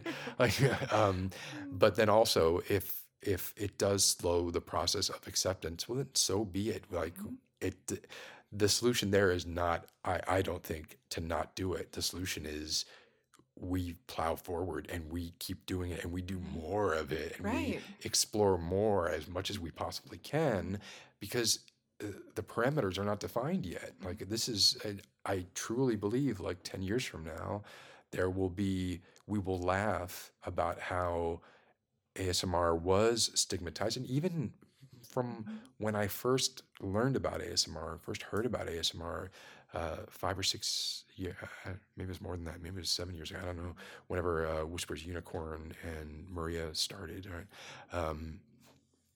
They were being I found out about them Mm-hmm. because they were being ridiculed, right? Oh my goodness. In a group email Mm-hmm. at my work, and Mm-hmm. someone was passing around, I think it was a gentle whispering video, Mm-hmm. where they were like, "Look at this! This is ridiculous! This is so funny! This is Mm-hmm. it!" And I watched it, and I was like, "This is not funny. This is like." You're like, this is I'm cool. like, all of a sudden, I went into a trance, and I was like, Yeah. Yeah. and to me, like, I was just like, "Yeah, you guys don't know you don't know what Mm-hmm. you're missing, you know." Right. And now, at least half, probably many more of those people Mm-hmm. are ardent ASMR Mm-hmm. fans, and I know this Mm-hmm. because they have told me, Yeah. right? So I mean, I feel like the acceptance is happening. You see, like Cardi B, Mm-hmm. everybody's like ASMR is the thing now. It was Yeah. part of YouTube's Yeah. Rewind, right? Mm-hmm. So there's it's a juggernaut. There's no stopping it. Like I feel like people shouldn't be so concerned about that aspect of it Mm-hmm. because uh, for the two reasons that you mentioned. One, it shouldn't be a problem, Mm-hmm. right? And if we act like it is a problem, then we are complicit in Mm-hmm. perpetuating a problem that is not a Mm-hmm. problem. Right. And two, nothing's going to stop it Mm-hmm. anyway, right? Right. So, Right. um, Well, I think you can kind of think of it. Actually, your film analogy was a really good one. So films run the gamut, from G-rated all the way up to adult films. It doesn't mean make any one of them along the way any less legitimate, but they're clearly labeled and marked for who they're made for, the audience that they're targeting, and who it's appropriate for. ASMR can be the same way. I mean, there is ASMR for children. Whispers Red has a children's ASMR channel. It's really mm. cool, and that's fantastic. A lot of kids And need there's that. ASMR being done by children Yeah, too. yeah, Uh, yeah. I haven't watched any of it, but I, Neither I have know I. it's out I there. know of Life with Hmm. Mac. Like that's the only one I've ever heard of, but I Yeah. don't watch it, and Hmm. um, I'm not sure how I feel about it because I haven't. But it kind of makes sense, if you're that age, you might want someone your same age to speak to you. Caring friend role play. I'm assuming all of these are, platonic kind of role plays. Um, caring friend or family, a sister or brother, Yeah, it could be really comforting. So yeah, I mean, I think there's a place for, every sort of subgenre or type of ASMR, including adult. I think the point that you bring up there is really legitimate. Like the labeling point, Hmm. right? Like I think it's important to be clear, Yeah, I agree um, with you. because if there is, and I don't want to go back on anything that I said earlier, but like if there is any of that sort of knee-jerk negative reaction to sexual content, I would think that maybe it would be like if you got chocolate in my peanut butter, right? Like Hmm. Right. I'm watching what I think is a very I don't want to say banal, but Mm-hmm. sort of straightforward, very bland, vanilla Mm-hmm. ASMR video, Yeah. and all of a sudden it goes into an area I didn't expect, right? Right. In that case, then maybe I could see somebody like Mm-hmm. having a negative reaction to it and Yeah. being like, "That's not what I thought. That's not what Yeah. my kids could be watching Mm-hmm. this, like that kind of Right. thing." But if it is clearly demarcated, right, Mm-hmm. that's that's the solution, right? Right. This is not, we're in new territory, but it's been covered before, Mm-hmm. right? So Yeah. why Yeah. reinvent the wheel? Exactly. Yeah, and there really isn't a reason for all this demonetization. And we even talked about that last night. We really don't know what's causing the demonetization. It's an algorithm, it's learning, and there are a lot of things that are going to happen along the way. The manual review process obviously is, not really set up appropriately, but Right. it's a little difficult with the volume that they handle. Yeah. Um, so I don't really think that anyone can legitimately say it's because of the romantic or adult oriented ASMR that's what's causing the problem. Or the word role play, or there's like a lot of things floating around out Right. there. There are definitely, and we talked about this last night Hmm. too, but Yeah. there are definitely like sort of little hot button issues that will get Hmm. your video demonetized. I recently had a video, um, a vampire video, and during the course of it, I was making fun of, yeah, I was eating, or I was sucking the blood of a rat, Hmm. and then I was looking at the viewer, bemused, and sort of like, what, you think this is gross? I hear you people in your time, Hmm.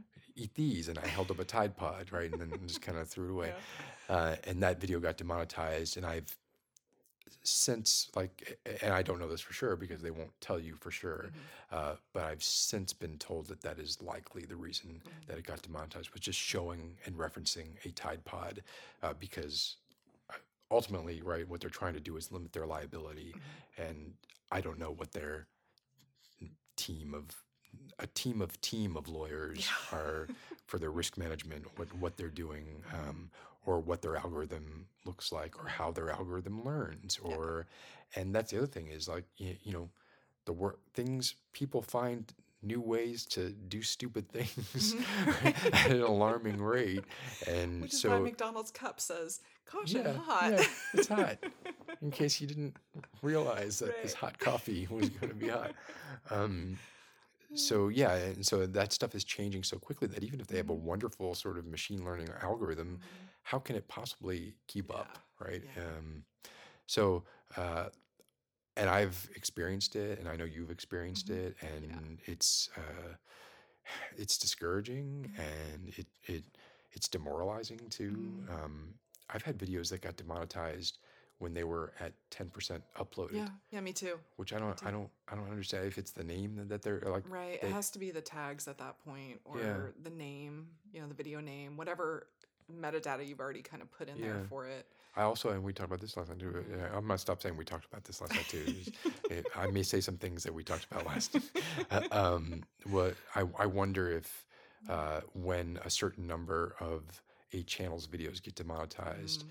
if that increases the likelihood of future videos getting Yeah. demonetized, because they're like, Yeah. oh, this is a red flag, this Hmm. account, and just at the first sign of trouble demonetize, Hmm. right? Yeah. Um, Yeah. which And would be I've, unfortunate. and the content that I do is really varied. So, I've created playlists to make it a lot easier for people to know what they're getting into, right? So I have a platonic role play playlist, I have a romantic role play, I have just kind of traditional ASMR triggers, and there are Where quite does the ice cream a one things. fall? Because I like that one um, a lot. that would be romantic Okay. role plays. My acting was Oscar worthy in that one. It was really good. That was actually a really fun video to make because I was really pushing the gray area. Um, and I actually didn't age restrict that one. I usually try to be really careful, and I do, but I was curious to see how long it would stay up. It stayed up for almost a year and a Oh, you half were being before they sneaky. demonetized it. You I know. I was being sneaky. but there was a lot, like there was ambience in that one too, right? Yeah. That Hmm. was Yeah. that's really well done. Yeah. I admire so much about like the audio stuff that you do, Mhm. like the folding stuff, like Mhm. the kissing sounds that you're able to get, Mhm. the all of that stuff. I think is really really top notch. Oh, And thank you. as someone who I tend to focus more on the video, which is like uh, totally defeats the like ASMR. Most people don't even Right. look at the video, but I tend to focus more on Mhm. that side of it. So when I hear somebody doing great stuff with audio, it definitely stands out to me. So Mhm. Mhm. that is how you came to my attention, Mhm. and one of the reasons I started listening. Right? Yeah, so that was a video that, I put out there just to push the envelope. It took him a year and a half to demonetize that. And then I just ended up just age restricting it because, you know, What do you? So there should be. when you age Mhm. restrict a video, what does that actually do? I don't Yeah, so age restriction automatically makes the video ineligible for monetization. even like YouTube Red Yeah. or Premium, whatever they're calling it now. What do they call it? Or YouTube Premium? Yeah, I think so, or whatever. Yeah, Okay. I'm not sure. Because usually when a video gets demonetized, Hmm. it will say you're still eligible for YouTube Red or Hmm. YouTube Premium Hmm. money, but not uh, non like they got to put it behind a Like not paywall ad money. essentially, right? Yeah. Yeah. Yeah, so I believe when you age restrict it, it takes the ads away Oh, completely. completely. Okay. Yeah. Because the assumption is that advertisers don't want to be associated with adult material. Again, kind of going back to, It's ridiculous. yeah, complete hypocrisy. So, advertisers are biting at the bit to be associated with romantic comedies, the Hallmark Yeah. Channel, Yeah. late night cable, just a lot of things that are, a lot more explicit than my audios. It's funny. It's interesting. Based on last night's conversation, Hmm. when I went home, I was like searching some stuff.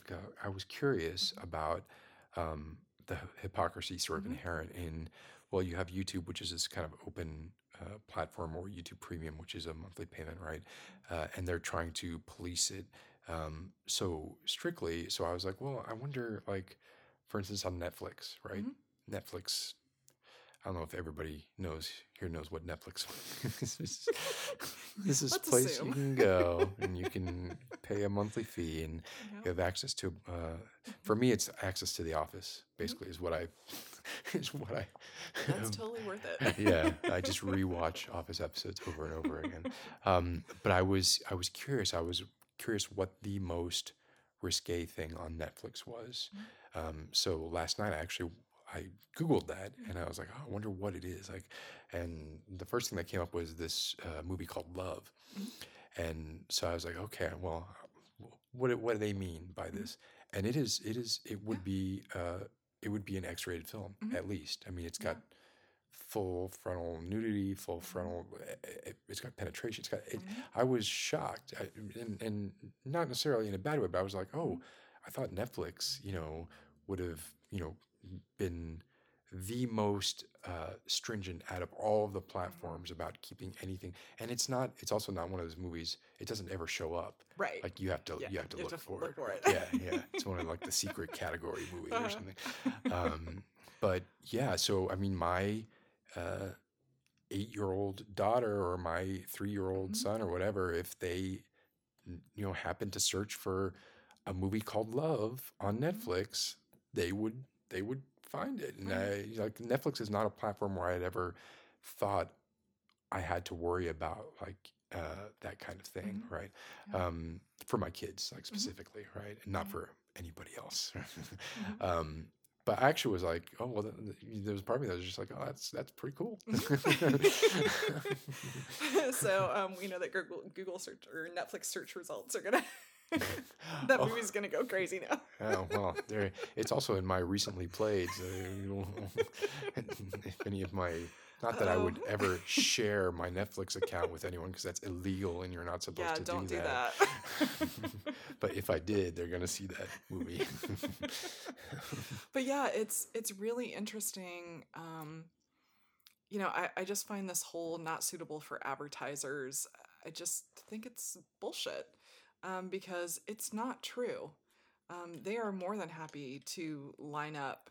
to promote, things that are much more sexual and also things that are so violent and Oh, well, we don't awful. care about violence and death, right? Yeah. Nobody cares about I that. mean, it's like, would you rather have, watch people killing each other and blowing things up or two people making love? I mean, Right.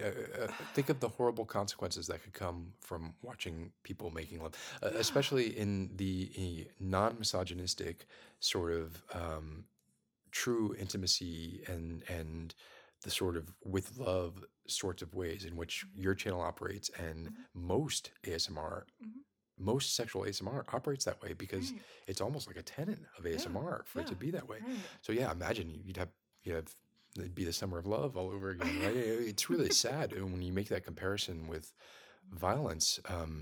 I recently went back and rewatched The Fisher King, which is a Terry Gilliam movie Mm-hmm. from uh, the late '80s, I believe, Yeah. or maybe 1990, but I think late '80s. Um, and it's a great Robin Williams performance. Hmm. It's a great Yeah, Jeff it's really Bridges good. performance, as Terry Gilliam. So it's Hmm. it's got a lot of great imagery in it as well. But in that, it's a minor spoiler for The Fisher King, but it's been out for 30 years, so Yeah. too bad. um, in that movie, Robin Williams is haunted, you find out, by uh, a shooter who came into a restaurant and uh, shot and killed his wife Mhm. and a bunch of other Yeah. people, right? And so I'm watching the movie and I'm seeing where that event happens, and you hear about it on the radio, and they say like 7 people died, and my immediate reaction was that seems low, right? Hmm. Like that's like wow. Like I remember when I saw that movie originally, I was like, that Shocking. is effed up. Yeah. And now watching it, I'm like, only 7. Like, Wow, really? like Okay. in That's a order for slow it, day. yeah, in order for it to Yeah. make an God, imprint so on me now, it's got terrible. to be at least double digits. And Hmm. um, that that is a direct result of how can anyone say that's anything other than a direct result of uh, exposure to violence? And I'm not even Hmm. saying that like we should look into limiting the way we expose people to violence in Hmm. media. Like Yeah. I don't think censorship should really Right. play a I part in agree. that. It should be handled on a person to person, Hmm. family to family, or whatever sort of basis. Um, but if it is the height of hypocrisy for us to be like, well, no, sex and intimacy is not allowed, Hmm. but walking into a restaurant and shooting people, sure, no That's problem. okay. Yeah, in fact, we'll pay double for Hmm. that, right? Right. Right. Yeah. It's crazy. It just is so crazy to me. Um, the the things that we allow and that we normalize, and then the things that we try to set over to the side and say, no, that's not okay. It's so screwed up. So I have more stuff we can Okay. talk about. So this is still kind of in well, I mean, there's some overlap here, I guess. Mhm. Um, so one of the things that is happening in ASMR more and more, and for different ASMR channels, especially bigger ASMR channels, are sponsorships, right? Yes. Um, I have thoughts on that, like as a Mhm. practice, and not necessarily as something that like feelings that I have that either they should or shouldn't be done, but I just have thoughts on like how they should or shouldn't Mhm. be done, and I'm Yeah. I'm curious what your thoughts are, or exposure is, or experience has been. Yeah, so I think like probably most ASM artists out there, I get solicited quite often for sponsorships. Can I just say Mhm. I have never ever Really? once been solicited for anything Really? ever. Yeah. I get them all the time. I feel left out. I feel like I'm left out of the club because Really? I thought everyone did. nobody has ever asked me to sponsor anything. Oh my gosh. Um, and I drink Coke in so many of my videos. You're like, come on, people. What a wasted opportunity. Yeah. You need to start tagging them on Twitter. I'm gonna start putting a brown paper bag over my cans of Coke as well. But I'm sorry, Yeah, you but go I on. I do. I get solicited all the time, and one of the things that always strikes me is that they obviously have actually never watched my channel because a lot of them are like And maybe it is because I'm female, because a lot of them are, now that I'm thinking, a lot of them are like makeup and like brushes, like makeup brushes and shoes I've had. Um, Jord Watch contacted me recently, which I actually Oh, have. apparently, yeah, they contact a lot of. Yeah, Yeah, I I've have heard. a Jord Watch. Yeah. I love them. I think they're a fantastic company. And it wasn't that I had a problem with their Mm, product. now I'm suspecting what you're. Oh, okay. When It wasn't that I had a problem with their product. At least from what I know of them, they seem like a good company yeah, to work with. But I was in the process of moving and yeah. getting But everything I right. saw like in the Yeah. period of like a few weeks, there were like hmm 3 or 4 ASMR Well, Jord yeah, Watch. that was the other thing too. It's just like it's way overexposed, and Yeah, so yeah, there were a few reasons why I they didn't contact me. didn't do it. Really, No, no, I never. I've been that's contacted so for like bizarre. networks, right? That happens hmm all the time, but hmm those are all scams, right? Right.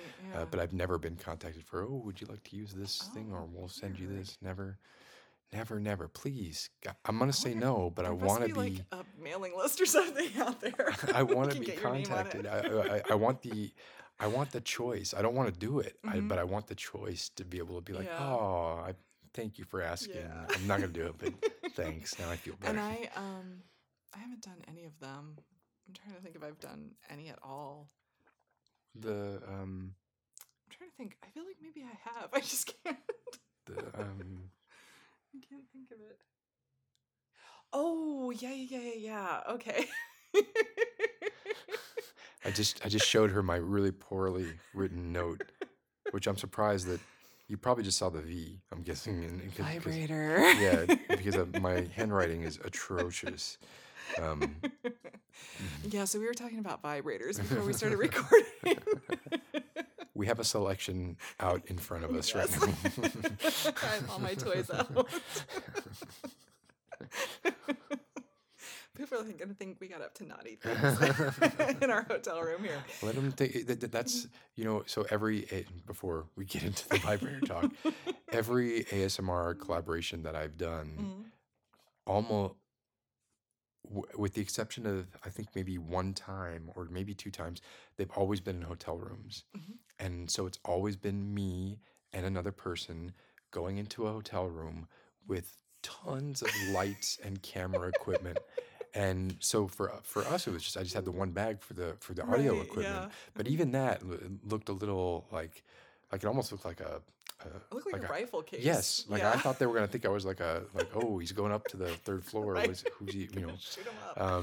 So but yeah, but like all of my other collaboration experiences have been we got to get this stuff up there. And one I Mhm. did with ASMR Creations was Mhm. in a B&B where like it was it could not have been a worse situation as far as the owner was giving us so much personal attention. The Oh. room was at the very top of the house, Mhm. so I had to go all the way up through all these sets of Oh my stairs and past gosh. all these other areas. Mhm. And basically, like the first 4 hours of that was me like going to my car and like trying to kind of surreptitiously carry a couple bags and go down and get a couple more bags Oh and my gosh, how funny. yeah, and then when I left the next morning, it was Mhm. just like, oh, whatever. Right, fuck I it. just went down. Yeah, at that point, like they saw a couple of them saw like me just like dollying out all this stuff, and I'm sure they were like, what what got up Yeah. to. So I always Mhm. think that when we go into hotel rooms or whatever, there are people that see uh, what's going on. They automatically assume, oh, they're shooting porn. Shooting porn. Yeah, Yeah. they're shooting. Right. Yeah. Right. And they make a judgment. Yeah, right. Yeah, About and if it. it's especially if it's like me and Ephemeral Rift, we'll Mhm. go. That's Right. I'm sure that's happened many times. Yeah. Oh my god, that's too funny. Well, that video was amazing.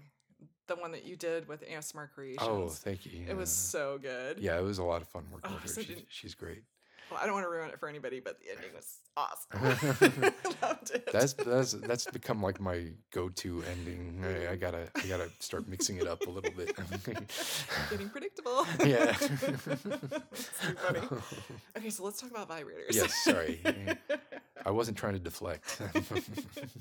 Yeah, so I am actually my audio is my female let me back up.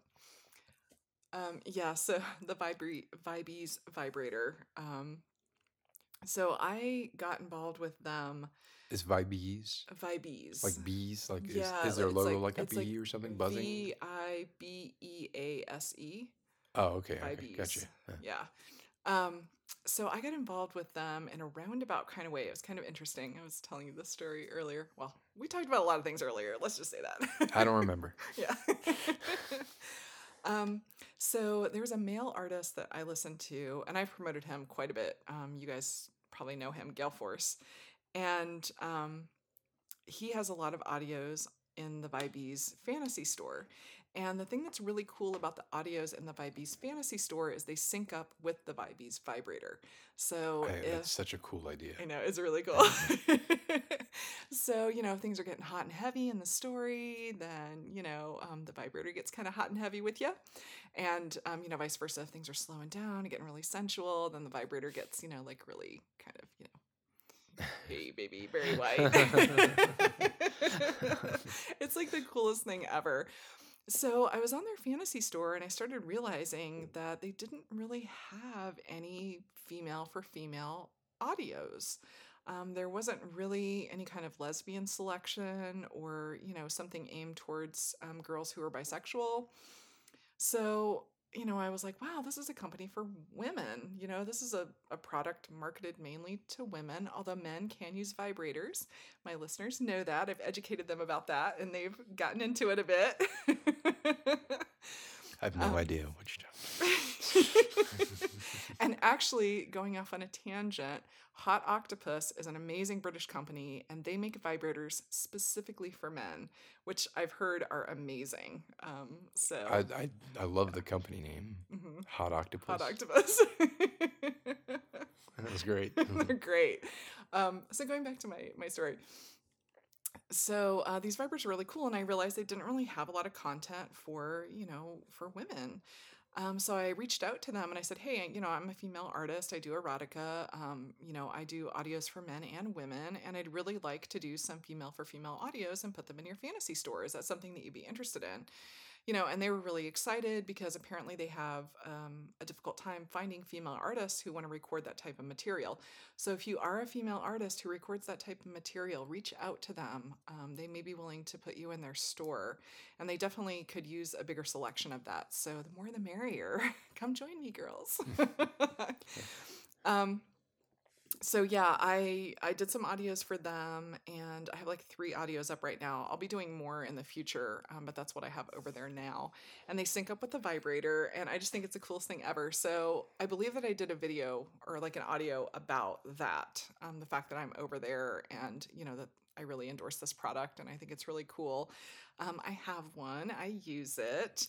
Although I have to say that I'm not a big vibrator user. That's just for me personally, because I think sometimes you can get desensitized when you use a vibrator, and so it's a little bit harder to get off with a partner. But maybe it's good to switch it up every once in a while. And sometimes when you're on your own, ladies, girls got to do it for themselves. Also, if you're lazy or tired, Yeah, that's true. Yeah, if you work with your hands a lot, you're just really you have tired at the some end of the arthritic. day. Yeah, yeah, if you got arthritis, right? And the other thing about the Hot Octopus Company is they actually they have a whole section of their website devoted to people with disabilities. And they make products specifically aimed towards people with disabilities and older people who have arthritis in their hands or can't handle smaller objects.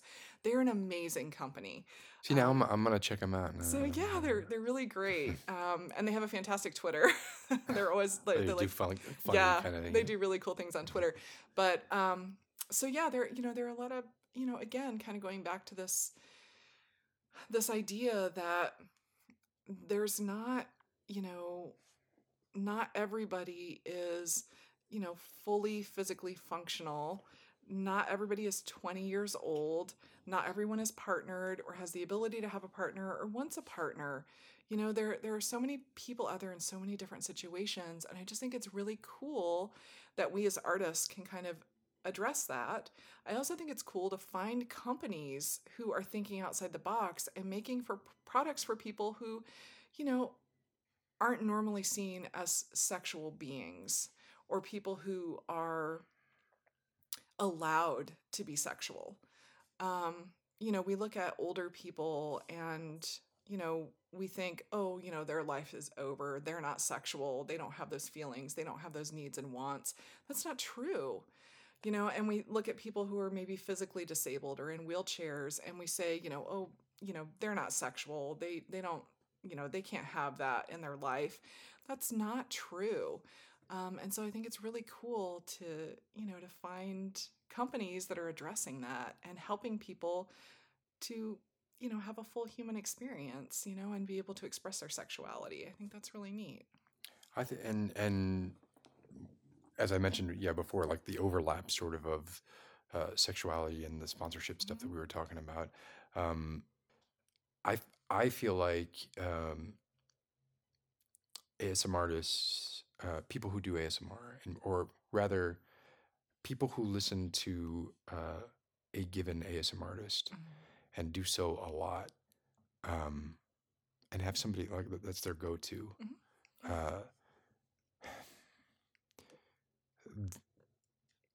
It's possible that for a lot of people, that ASMR artist is the closest friend that they have in their life, right?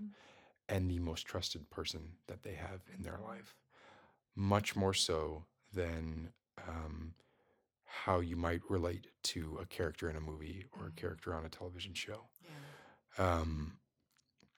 And so when it comes to sponsorships, I think that's where I get little alarm bells that kind of go off in my head sometimes, where I feel like,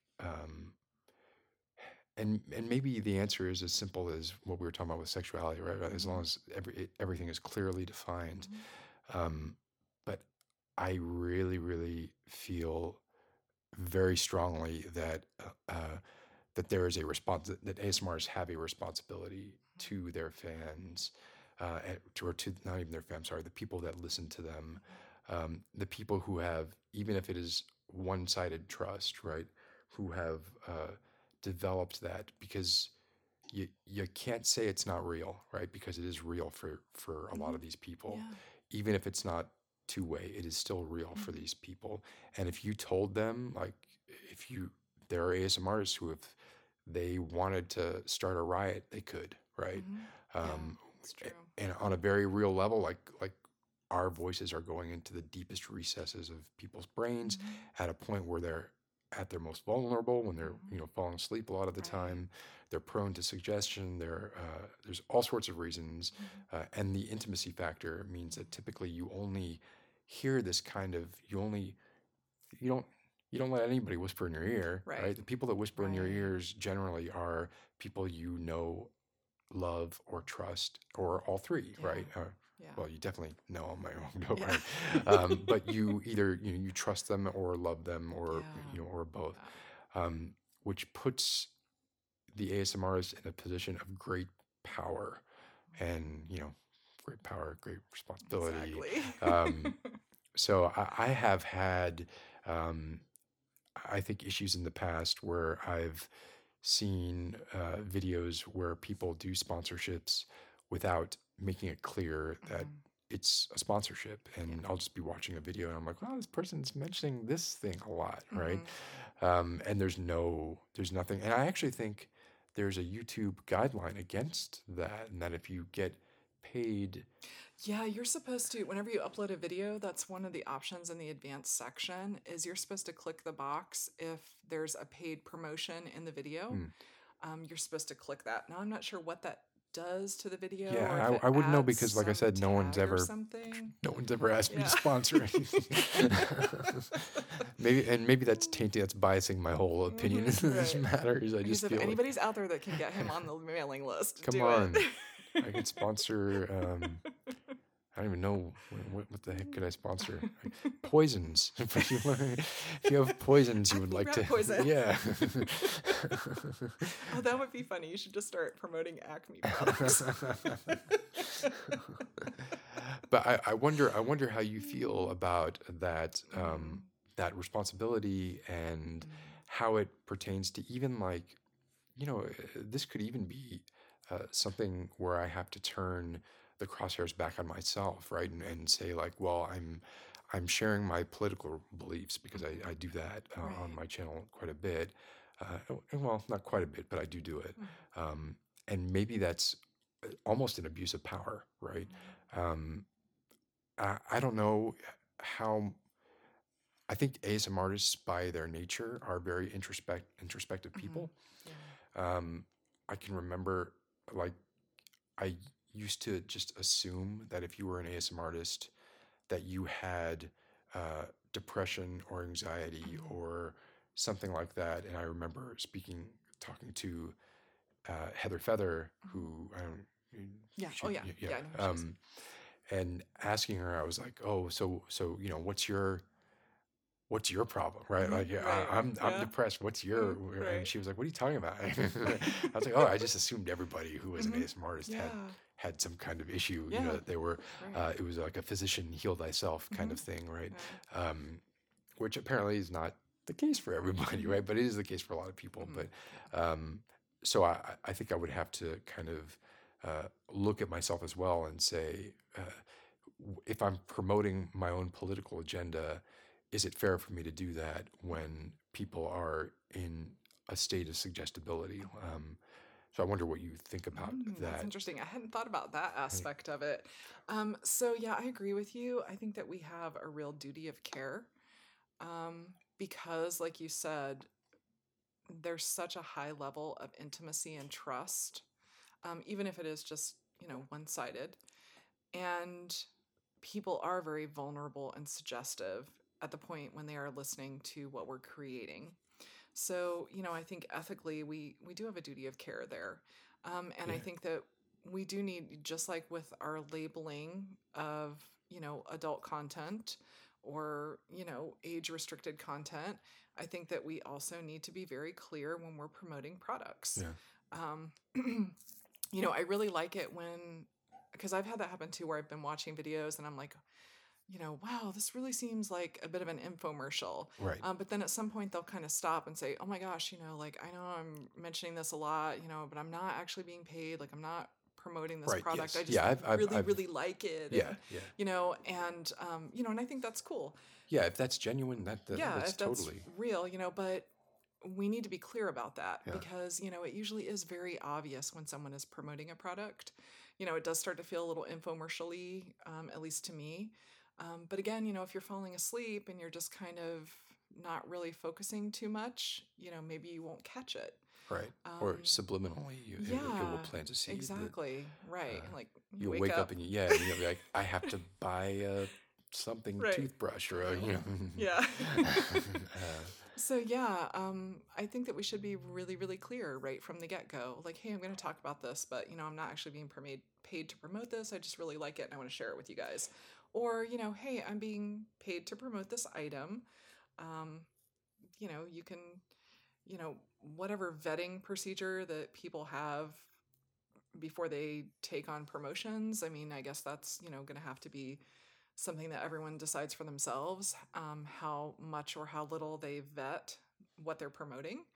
And I think that listeners should be able to be aware that something's being promoted, and then kind of take that with a grain of salt because you don't know how much vetting has actually gone into in the right, background. exactly. Yeah. Yeah. And I almost feel like it goes beyond just sponsorships because and this is literally just occurring to me as we're talking Mhm. about it.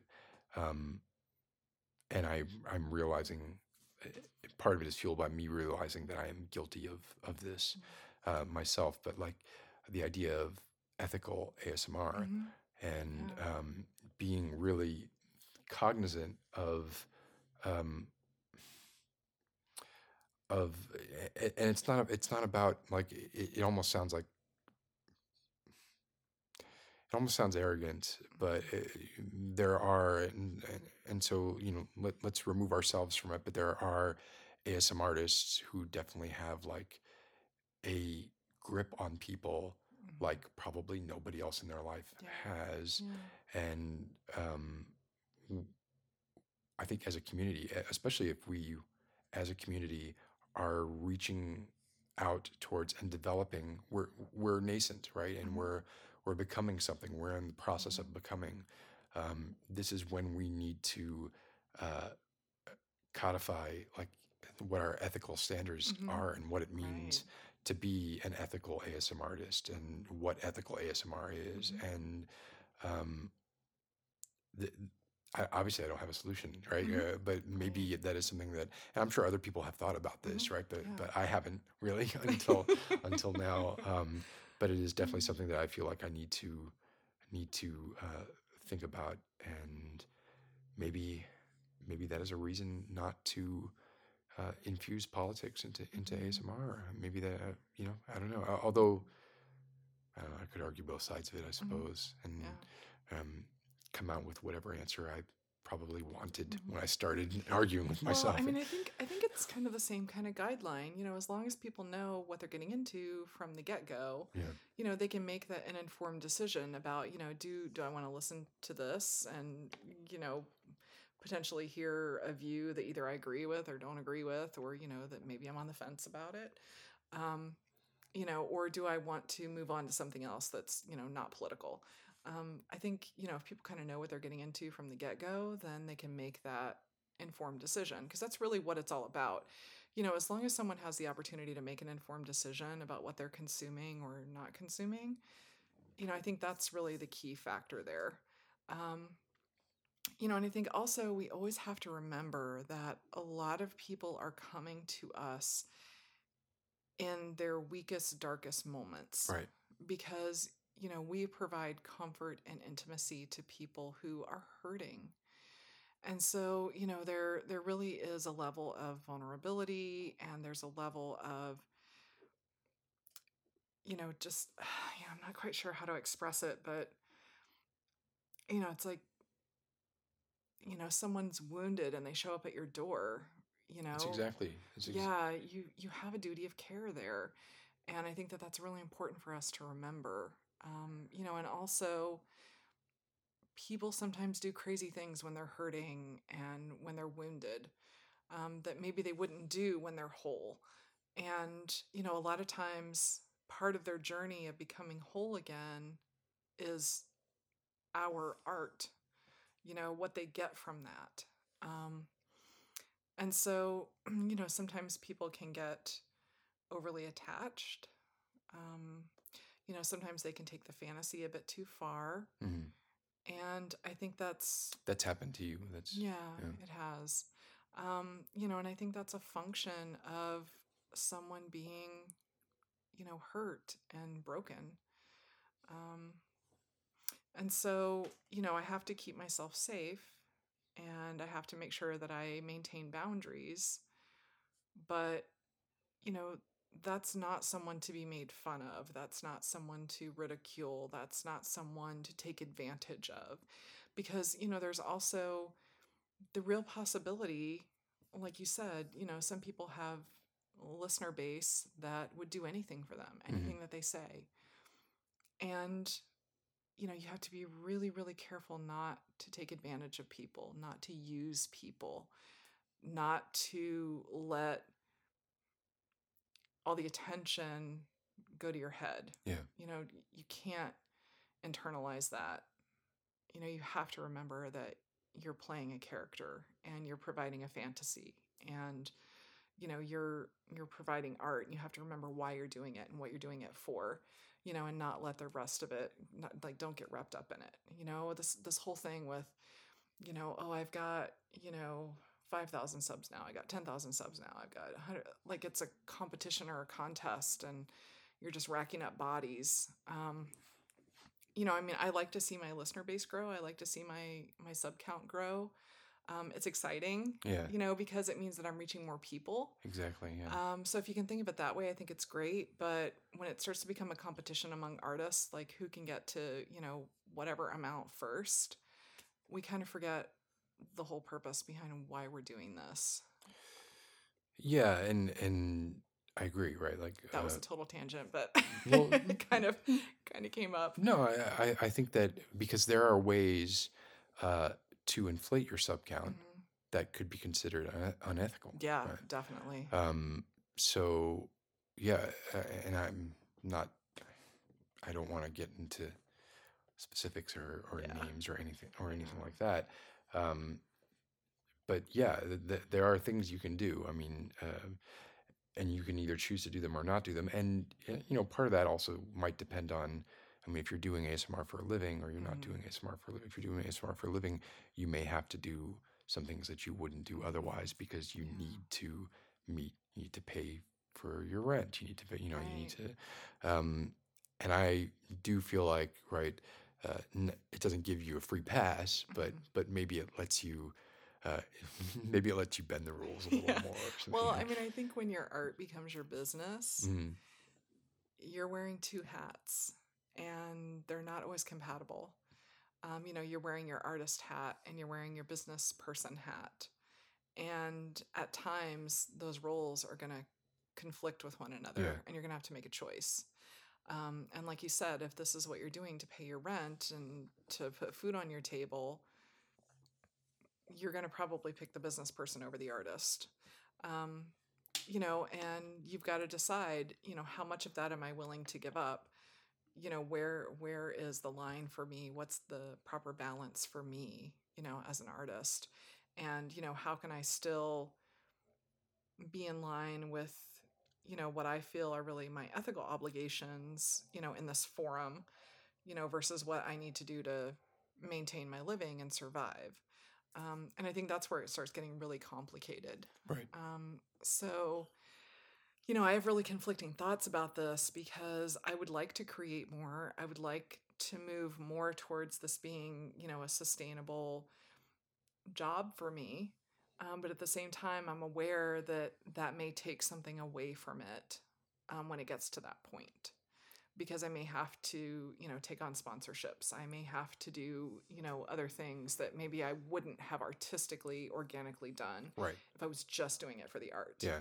Um, and so, I think that's a really hard position to be in. Yeah. For me, it's always been, Mhm. I just, I don't want it to become my source of income because I Mhm. would just start to not like it because now I had to do it, right? Right. Yeah, The moment I exactly. have to do it. Yeah. So anytime you turn something that you love into your job, that's going to happen. And there's that saying that, if you do something you love, if your work is something you love, or if you do something you love, you'll never work a day in your life Mhm. or whatever. Yeah.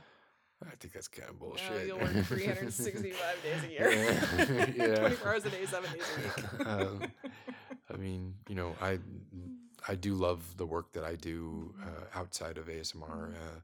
but I like the freedom that I have to.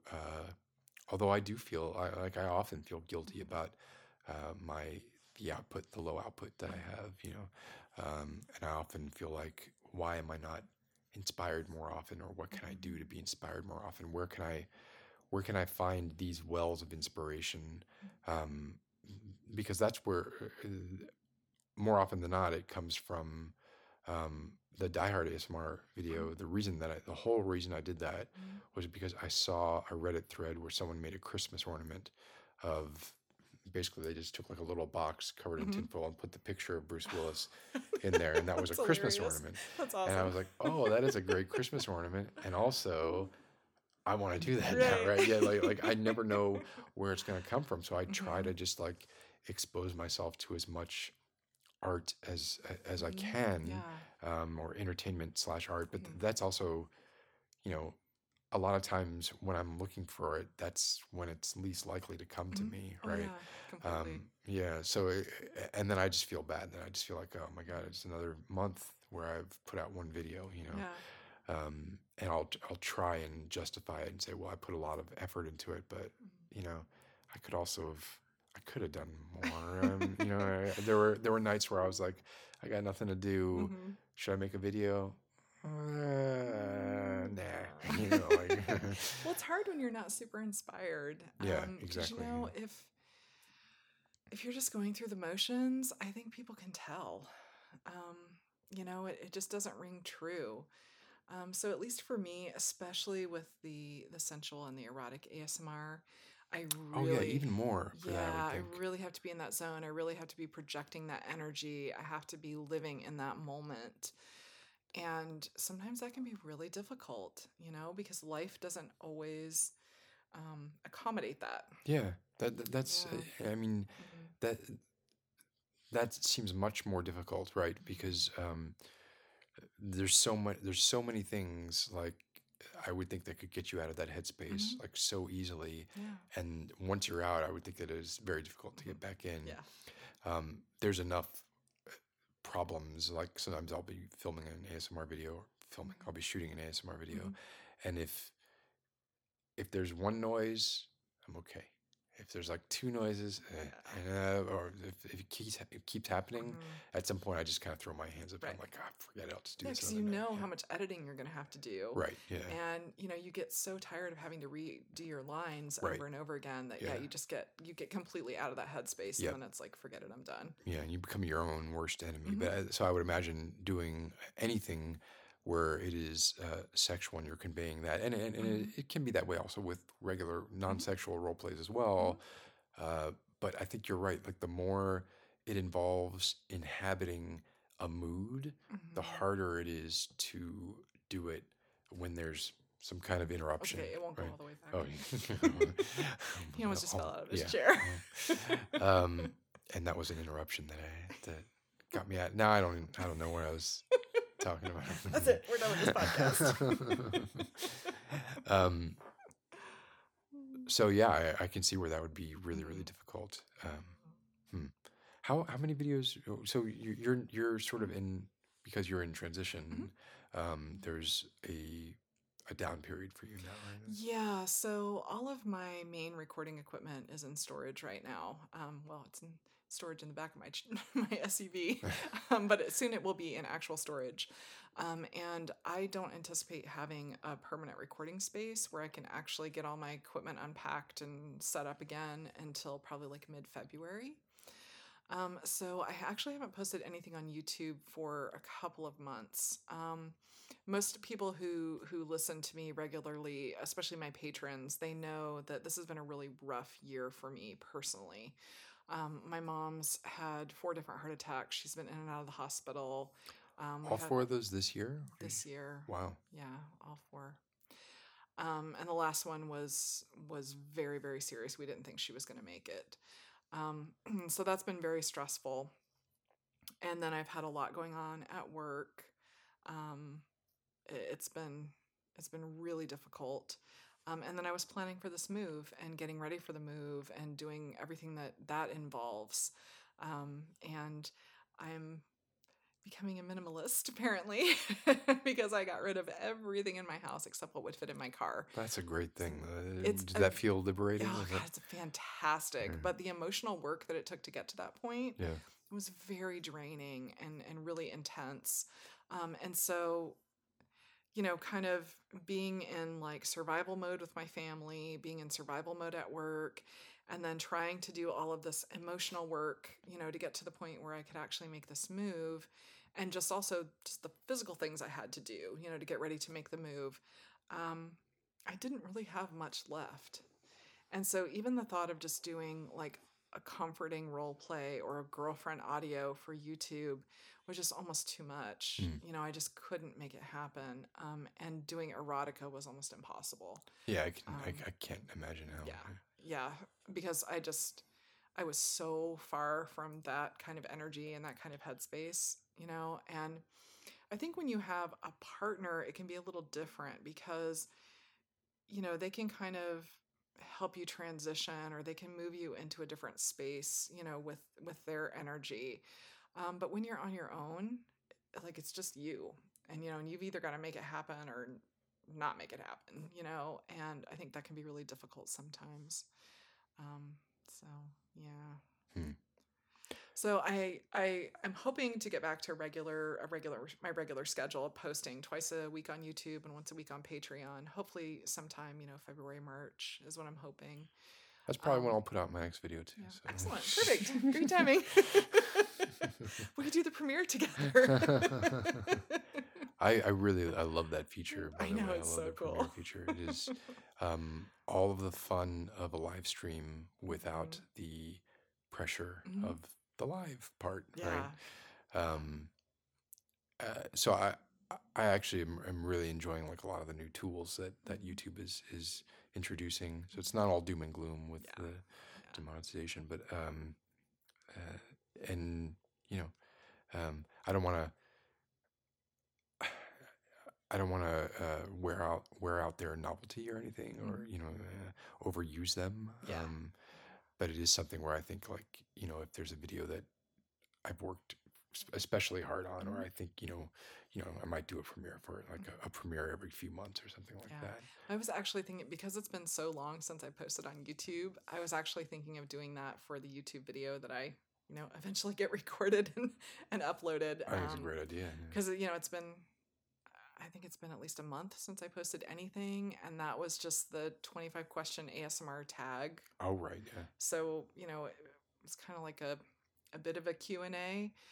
Um, so an actual audio, it's been probably 2 or 3 months. And a girlfriend audio, it's been at least 3 months.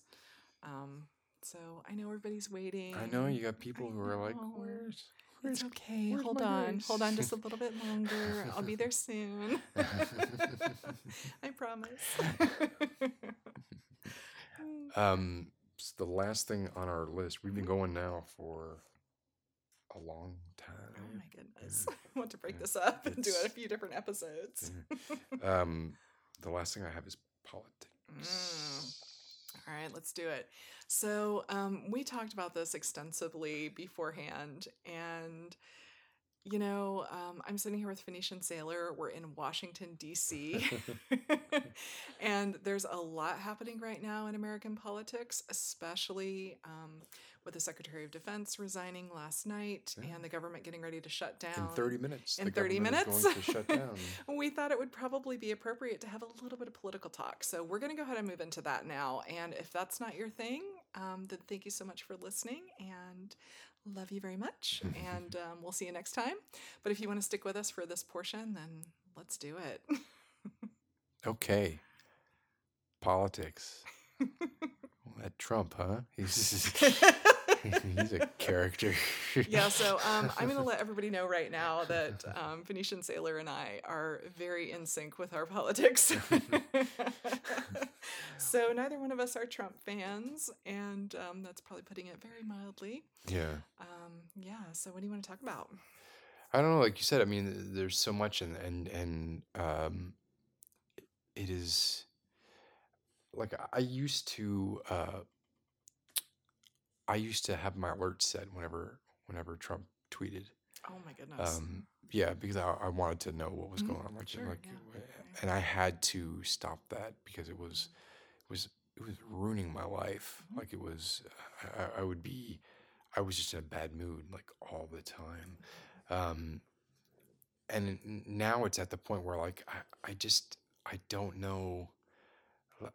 I'm questioning everything and re-questioning everything because are, can the man really be that stupid, or is he a troll? Right? Right. Like all the misspellings, all the poorly worded. So I'm talking about apart from policy. I'm talking about Mhm. apart from. I'm just talking about when the man sits there and writes something, Right, just right? basic grammar, sentence Yes, structure, right. Yeah, yeah. like I mean Yeah. that is a direct insight into this person's mind, Mhm. um, and that is the mind that is making these decisions. Who the guy who said today that he knows more than anybody about tech and I technology. saw that. That was a quote. I know more than anybody about tech and technology. By saying tech and technology, he just proved that he doesn't Mhm. know what he's Right. talking about, Right. right? Yeah. Not that anyone would think a 73-year-old man, or say, I'm not sure how Mhm. old he is, Yeah, he's in his uh, 70s. yeah, would be the paragon of like being on top of everything to a real Mhm. estate mogul. I mean, come on, Yeah. uh, and it's so like when he was talking about border security and he spelled it Boarder. Like there was a point where I was taking screenshots of everything because I was like, this is, this buffoon is our president. Can you believe it? Can you believe it? I haven't stopped doing that because there's just so many, and there are theories going around that are just like he's doing it on purpose, right? Like he's making these misspellings on purpose. He's just trying to get for him. He doesn't care if it's good publicity or bad publicity. He just wants the attention focused on him Right. because he's a megalomaniac, right? And I have no doubt that he is a megalomaniac and a narcissist, and a sociopath, possibly a psychopath. He has some level of dementia. He has some level of attention deficit. Yeah. He has yeah. like there's all kinds of red flags being thrown, that nobody. And it's so funny how he talks about, or I think there was it? I don't know who it was who was defending him. Probably McConnell or somebody was defending him, saying that there's a high turnover because nobody can keep up with him. You're right. Nobody can keep up with a guy who will change his mind mid-sentence, and then change his mind back at the end of the sentence, and then you think you've got him pinned down, and then he'll walk out the door and talk to the reporters and say something completely different than he just said to you. Right. And Well, he's the ultimate gaslighter. oh yeah. Oh yeah. I mean, that's just what I think every time that I see these things happening, because that's what a gaslighter does. They constantly change their story. They make you think that you're crazy. They make you think that, you can't figure out what's going on. They're just, they're moving and shaking and you just can't keep up with them. Yeah. And so I think that he's done that to people around him for his whole life. I also think that he's pretty much been surrounded by yes men. Oh yeah, he's been in an unreality bubble. I was thinking about this when I was at the National Portrait Gallery this morning. I was looking at all the presidential portraits, and they have this amazing display of Lincoln's portraits, but they also have these masks that were made of his face and his hands. The death mask. So it wasn't a death mask. It was actually made while he was alive, and apparently that was the fashion at that time, was to make them when you were still alive. So there's two of them, and they also have a cast of his actual hands, which were just amazing. Are they like really knobby and like I know he had Marfan syndrome Yeah, so one of them is gripping like a broom handle, and it said that he went out to the shed and broke off the broom handle, but he took time to sand it down and make it all smooth because he told the sculptor, well, I figured you'd want a nice one, And it was just the coolest thing to just look at his hands. And I remembered what he had said about his cabinet. When he chose his cabinet, he chose people, a diverse group of people, not all of them who agreed with him. And he thought that was so important because a president should never be surrounded by people who just agree with him. And I think that that's part of Trump's problem, is that he's been surrounded by yes men his whole life. No one's ever challenged him, so he can say these crazy things and everybody just goes, okay, yeah, whatever. Like you said, I think that there's probably, definitely a narcissist, definitely sociopathic tendencies, but there's a disproportionate number of sociopaths that are CEOs. Yeah. I mean, that's what happens. That's how you get to that sociopaths position. Seek that sort of power. Exactly, right? So, not too surprising there. So he's a lot of things, I think, in his life have led up to the man that we see in front of us right now. Which, I mean, that's true for everybody, right? We all have a path that we follow that makes us who we are. But I think the thing that's been so shocking for me, just absolutely still so shocking, is that everyone is just sitting there, and I was so angry when I was in front of the Capitol building this morning. I was so angry, because they're all just sitting there letting him do it, letting him get away with it. But they all have their reasons for wanting to let him get away with it, right? Like, there is, I mean, Mitch McConnell, I'm sure, would load the gun to shoot Ruth Bader Ginsburg in the head, right? there is John Roberts. Actually, there was a ruling the day before yesterday where John Roberts ruled against Trump for his immigration policy, where the Ninth Circuit had, how Trump obviously hates the Ninth Circuit, right? Right. But so John Roberts was actually the tiebreaker vote, and he sided with the liberal judges. He's been a really surprising judge. Yeah, he I didn't has. expect for him to be kind of on the fence about some of the Right. things that he's on the Yeah. fence about.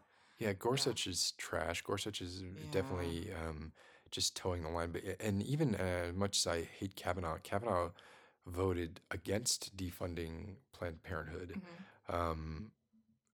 which was everybody expected that he wouldn't. Right. I still think he's a horrible person, Yeah, right? right. But the truth is, if like at this point, if Trump gets to nominate another justice, then we're in really big trouble. Like Right. that's really Right. we're Yeah, already because the executive and the legislative branch are already like pretty much one.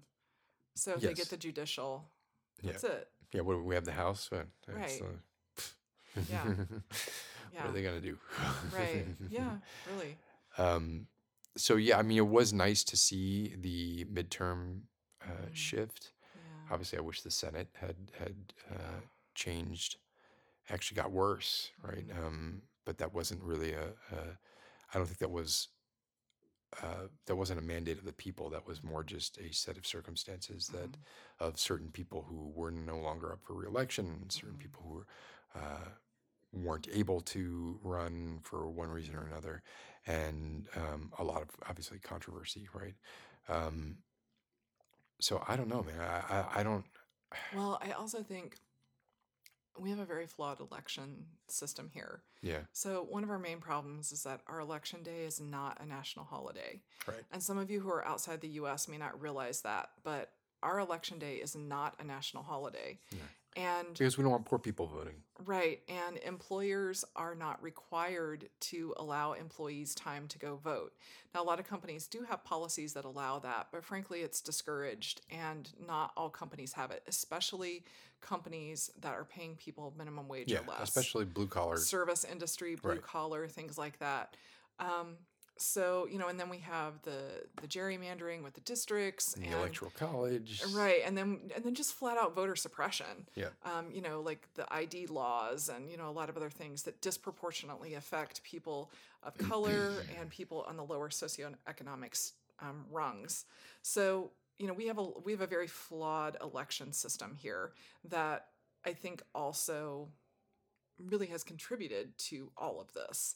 Yeah, absolutely. Yeah. Yeah. And it's pervasive through everything. It's the election system. It's the justice system. It's we have systemically. I mean, the United States was established by rich white land-owning men, and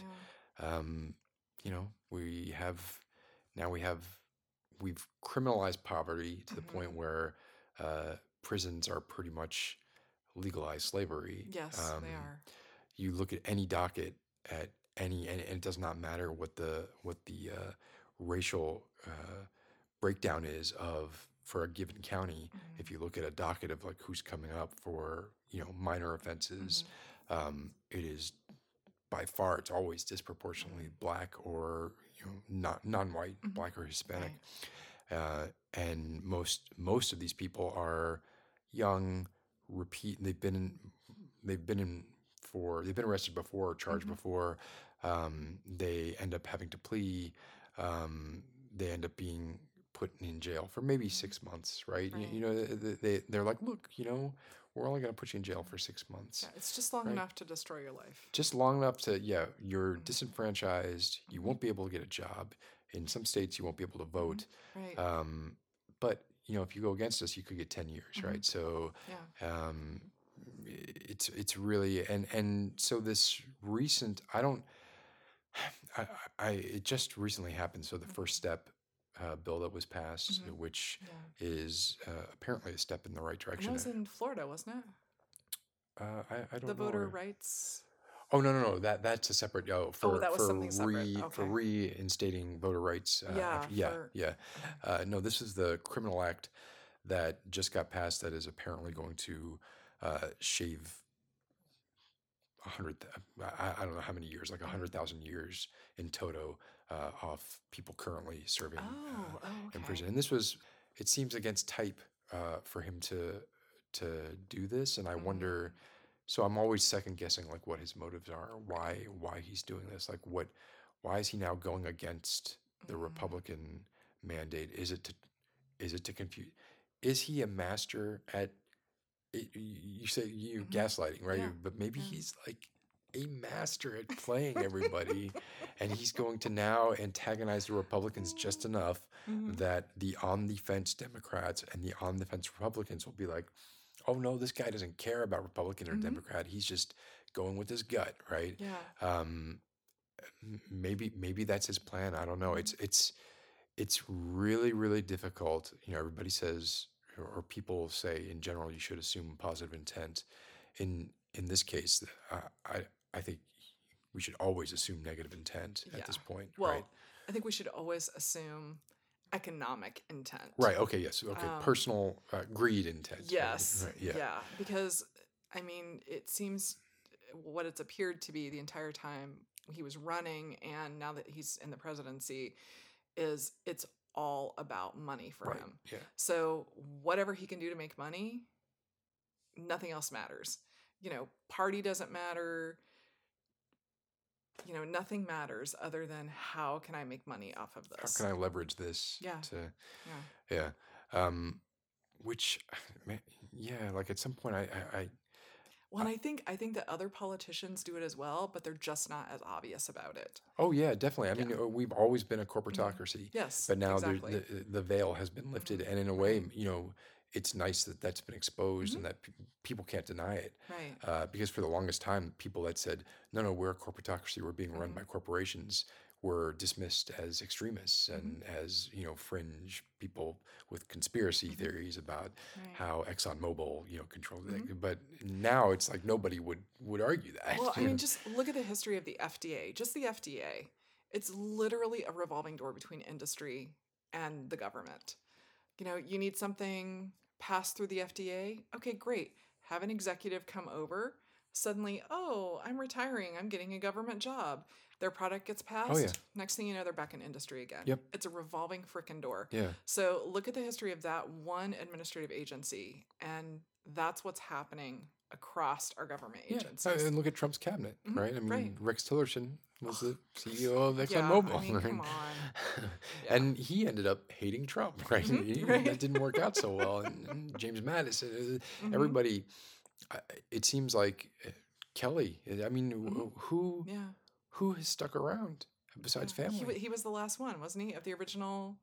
I think you might be right. I don't know I think 100% he for sure, was. but Yeah. I'm hard pressed to think of anybody who was around when he in his Hmm. cabinet when he came into office who's Right. still there. Hmm. And he's trying to spin that as a good thing, right? And there are Hmm. people who are trying to spin that as a good thing, Right. but everybody who's left has said, "Yeah, he's you can't work for this guy. Hmm. He's a nut job, Right. right?" Yeah. Yeah. Like even by my standards, this Right. guy's a nut job. I'm crazy, but he's crazier. Yeah. So I just think you know who I wonder if you have a favorite or an early favorite for a 2020 run. Hmm. Beto comes to mind for sure. As running for president or Yeah. oh okay, see Yeah. I couldn't, to me that's way too big a risk. Yeah. I mean, he's young and he didn't win. But it's Um, not even that, it's just although again with Trump now it's like lack of experience is not a thing, right. but I do Right. think Beto would be considered risky. I think he'd probably be a good vice presidential Hmm. uh, pick. Yeah, Yeah. that's a good idea. um, Yeah. um, I mean, I love Bernie, but I don't think that we need to keep dredging up the same candidates over and over again yeah, because I think that people are so turned off by that at this right, point. Like, right. and no on Hillary. Absolutely not. Yeah, I think Um, she's got to throw in the towel at this point because yeah. she's and true or false, she's if we're looking about who can realistically get elected, Hmm. it's not going to Yeah. happen No. with her. Never. So. I would love to see a female candidate, but Like, I'm more, well, I mean, I know Elizabeth Warren's name has been thrown out there a bit, but I don't know. I just don't know about that. I think that that's also a lose situation. Um, I I'm not wonder. sure. I like Elizabeth Warren a lot. Hmm. I also like Harris, so Hmm. I would like to see either of them.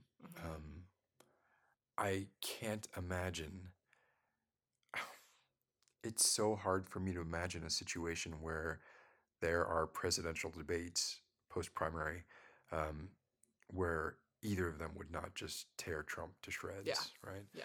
Um, whether that matters, Hmm. Right. Well, it didn't the first time around. Well, but But I would argue well, that but I don't Hillary. know that anybody really went after Yeah, him. see, I would argue that Hillary Clinton was Yeah. showed too much restraint and also Yeah. didn't have the ammunition that anyone Hmm. now would have Right. after Right. his first Yeah. four That's years true.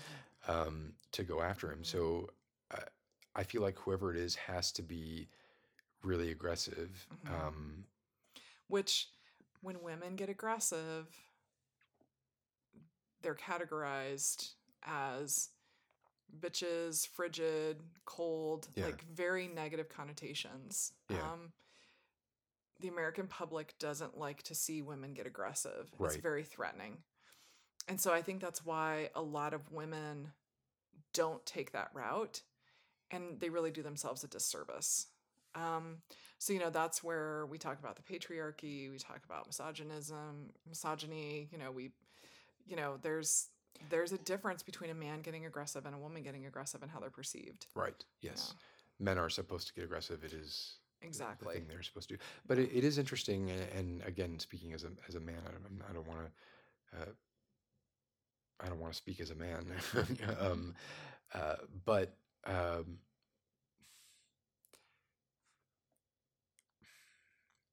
Just say I it. have seen Elizabeth Warren Hmm. be very aggressive, Hmm. and I have wanted to stand up and cheer. Hmm. I have seen Hillary Clinton get aggressive and not felt that way, Hmm. and I don't know why. Yeah, I can't put my finger on it. that's interesting. Yeah, and it may have some latent sexist undertone Hmm. slash overtone that I'm not aware Hmm. of. It may be something she resonates with somebody in my own life that Hmm. I compare her to. Yeah. I don't know, um, and that's just me, right? Hmm. So what you're saying is I think obviously it's a well established Hmm. fact that when women Yeah. get aggressive, they're marginalized, Hmm. right? Um, but I would just love, like, part of me has visions of Elizabeth Warren That would be, standing up oh, there that would be and just amazing. like, uh, um, so yeah, so I guess the question is like, what is the safe pick? Is there a safe pick? Mm. Um, are we just doomed to another 4 years? Yeah, I kind of vacillate back and forth because sometimes I feel like a second term is inevitable at this point, and other times I'm like, no, we can take this back. There's still time. Like there's still time. We can do this. If he gets a second term, he's definitely appointing at least one other judge. Yeah. Like Oh yeah. that's, Oh yeah. um, Yeah, and I mean, it's going to get a lot worse because he's not going to be worried about reelection. oh yeah, oh gosh, can you imagine that? Hmm. Ugh. Right. And I mean, he's already made several overtures about, postponing elections and, Oh yeah, extending his yeah. term. And He wouldn't be against that. yeah, I mean, That was the casual way he dropped it in, like it yeah, was a joke, right. which it probably was half a joke and half not Hmm. a joke, and Right. or maybe a way to slowly introduce it, like Hmm. keep dropping it into the Yeah, conversation. it's like boiling a frog, right? Yes, exactly. Slowly keep Yeah, turning the temperature up yeah, and they don't even realize that they're getting boiled. right. Yeah, So yeah, that's what's happening to us. Like what you talked about with being desensitized to violence, right? We're being desensitized to, an authoritarian yep, regime. yeah, Um, slowly, day by day, step by step, little inch by little inch. And, if he gets a second term and he knows he doesn't have to worry about reelection, God knows what he'll do. And it can all be done so quickly and so fast. And that's how it happens. Yeah. When you talk to people from these countries that have gone from democracies to, autocracies, is that the right word? Yes, I think so.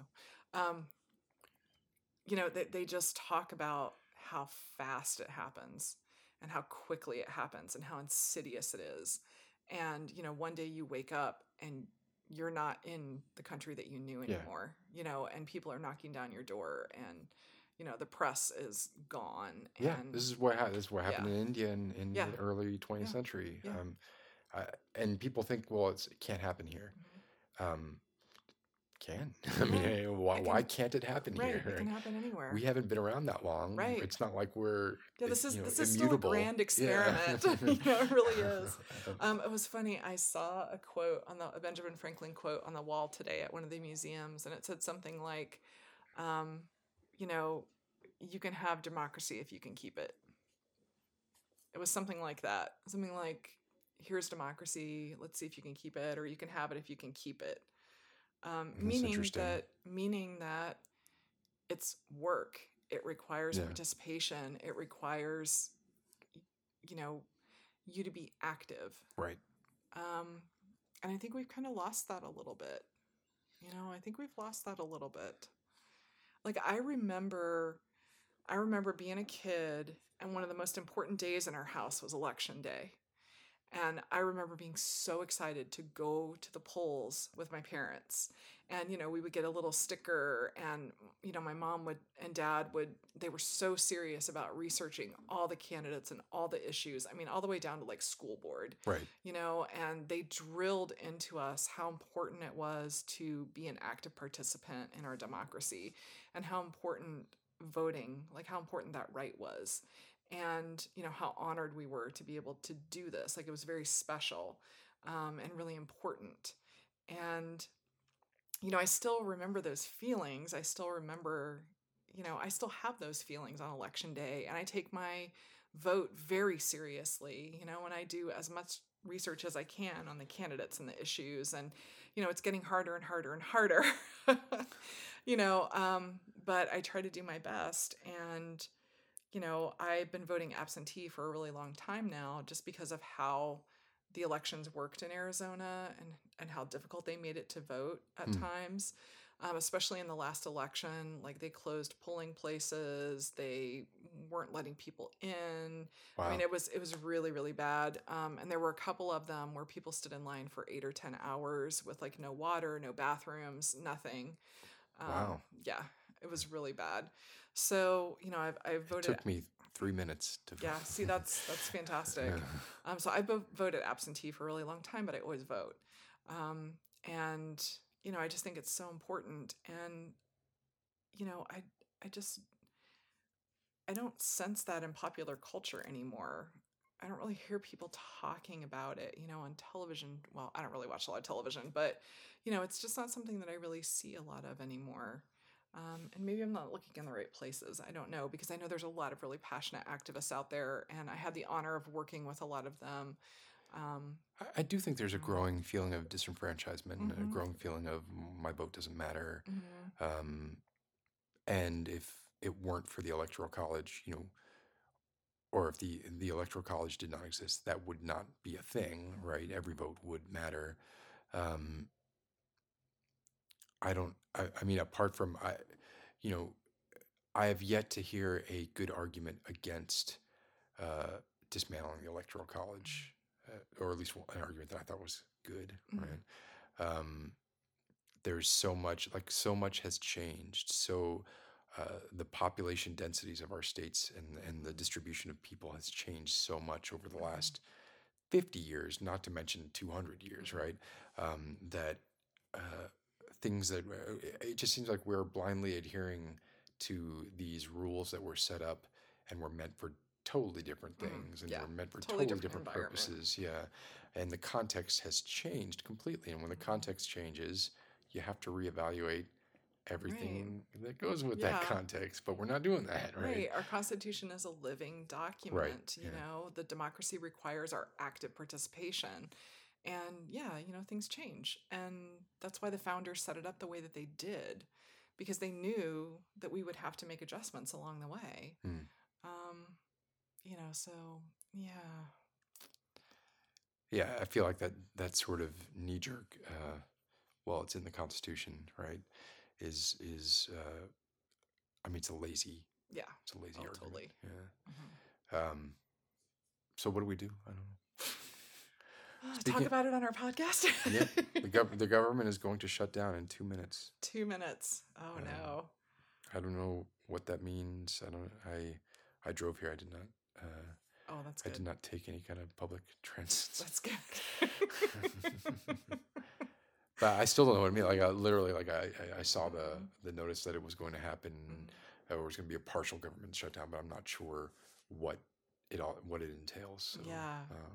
So potentially, the museum is closing, at least according to my Uber driver this morning. Yeah, and government workers not getting paychecks right, in the exactly. cycle before Christmas. Potentially delays with tax filings and refunds. Again, right when people are kind of counting on them. Right. Although I have opinions about using the government as your savings account. Well, you don't get interest. Right. Yeah, you don't get interest. I think one thing that people don't understand, this is a total random tangent, but it's a real pet peeve that I have. I think one thing that people don't understand about tax returns is that, first of all, it's not automatic, and it's not money that the government is giving you or that you're entitled to. It's money that they've over collected from you that they have to give you back. And technically, they don't really have to give it back to you. They could decide not to at any point. But it is your money from the moment that you made it. And if what we're saying is that you should get interest on tax that is over absolutely. Yeah. And so you're also not getting interest. So you would be better off, consult with your tax accountant. Everyone's tax situation is different. You should really only have the minimum amount that you need to cover what you might owe at the end of the year taken out of your paycheck, and everything else you should take. And if you have extra, put it in a savings account and let it earn interest. So exemptions.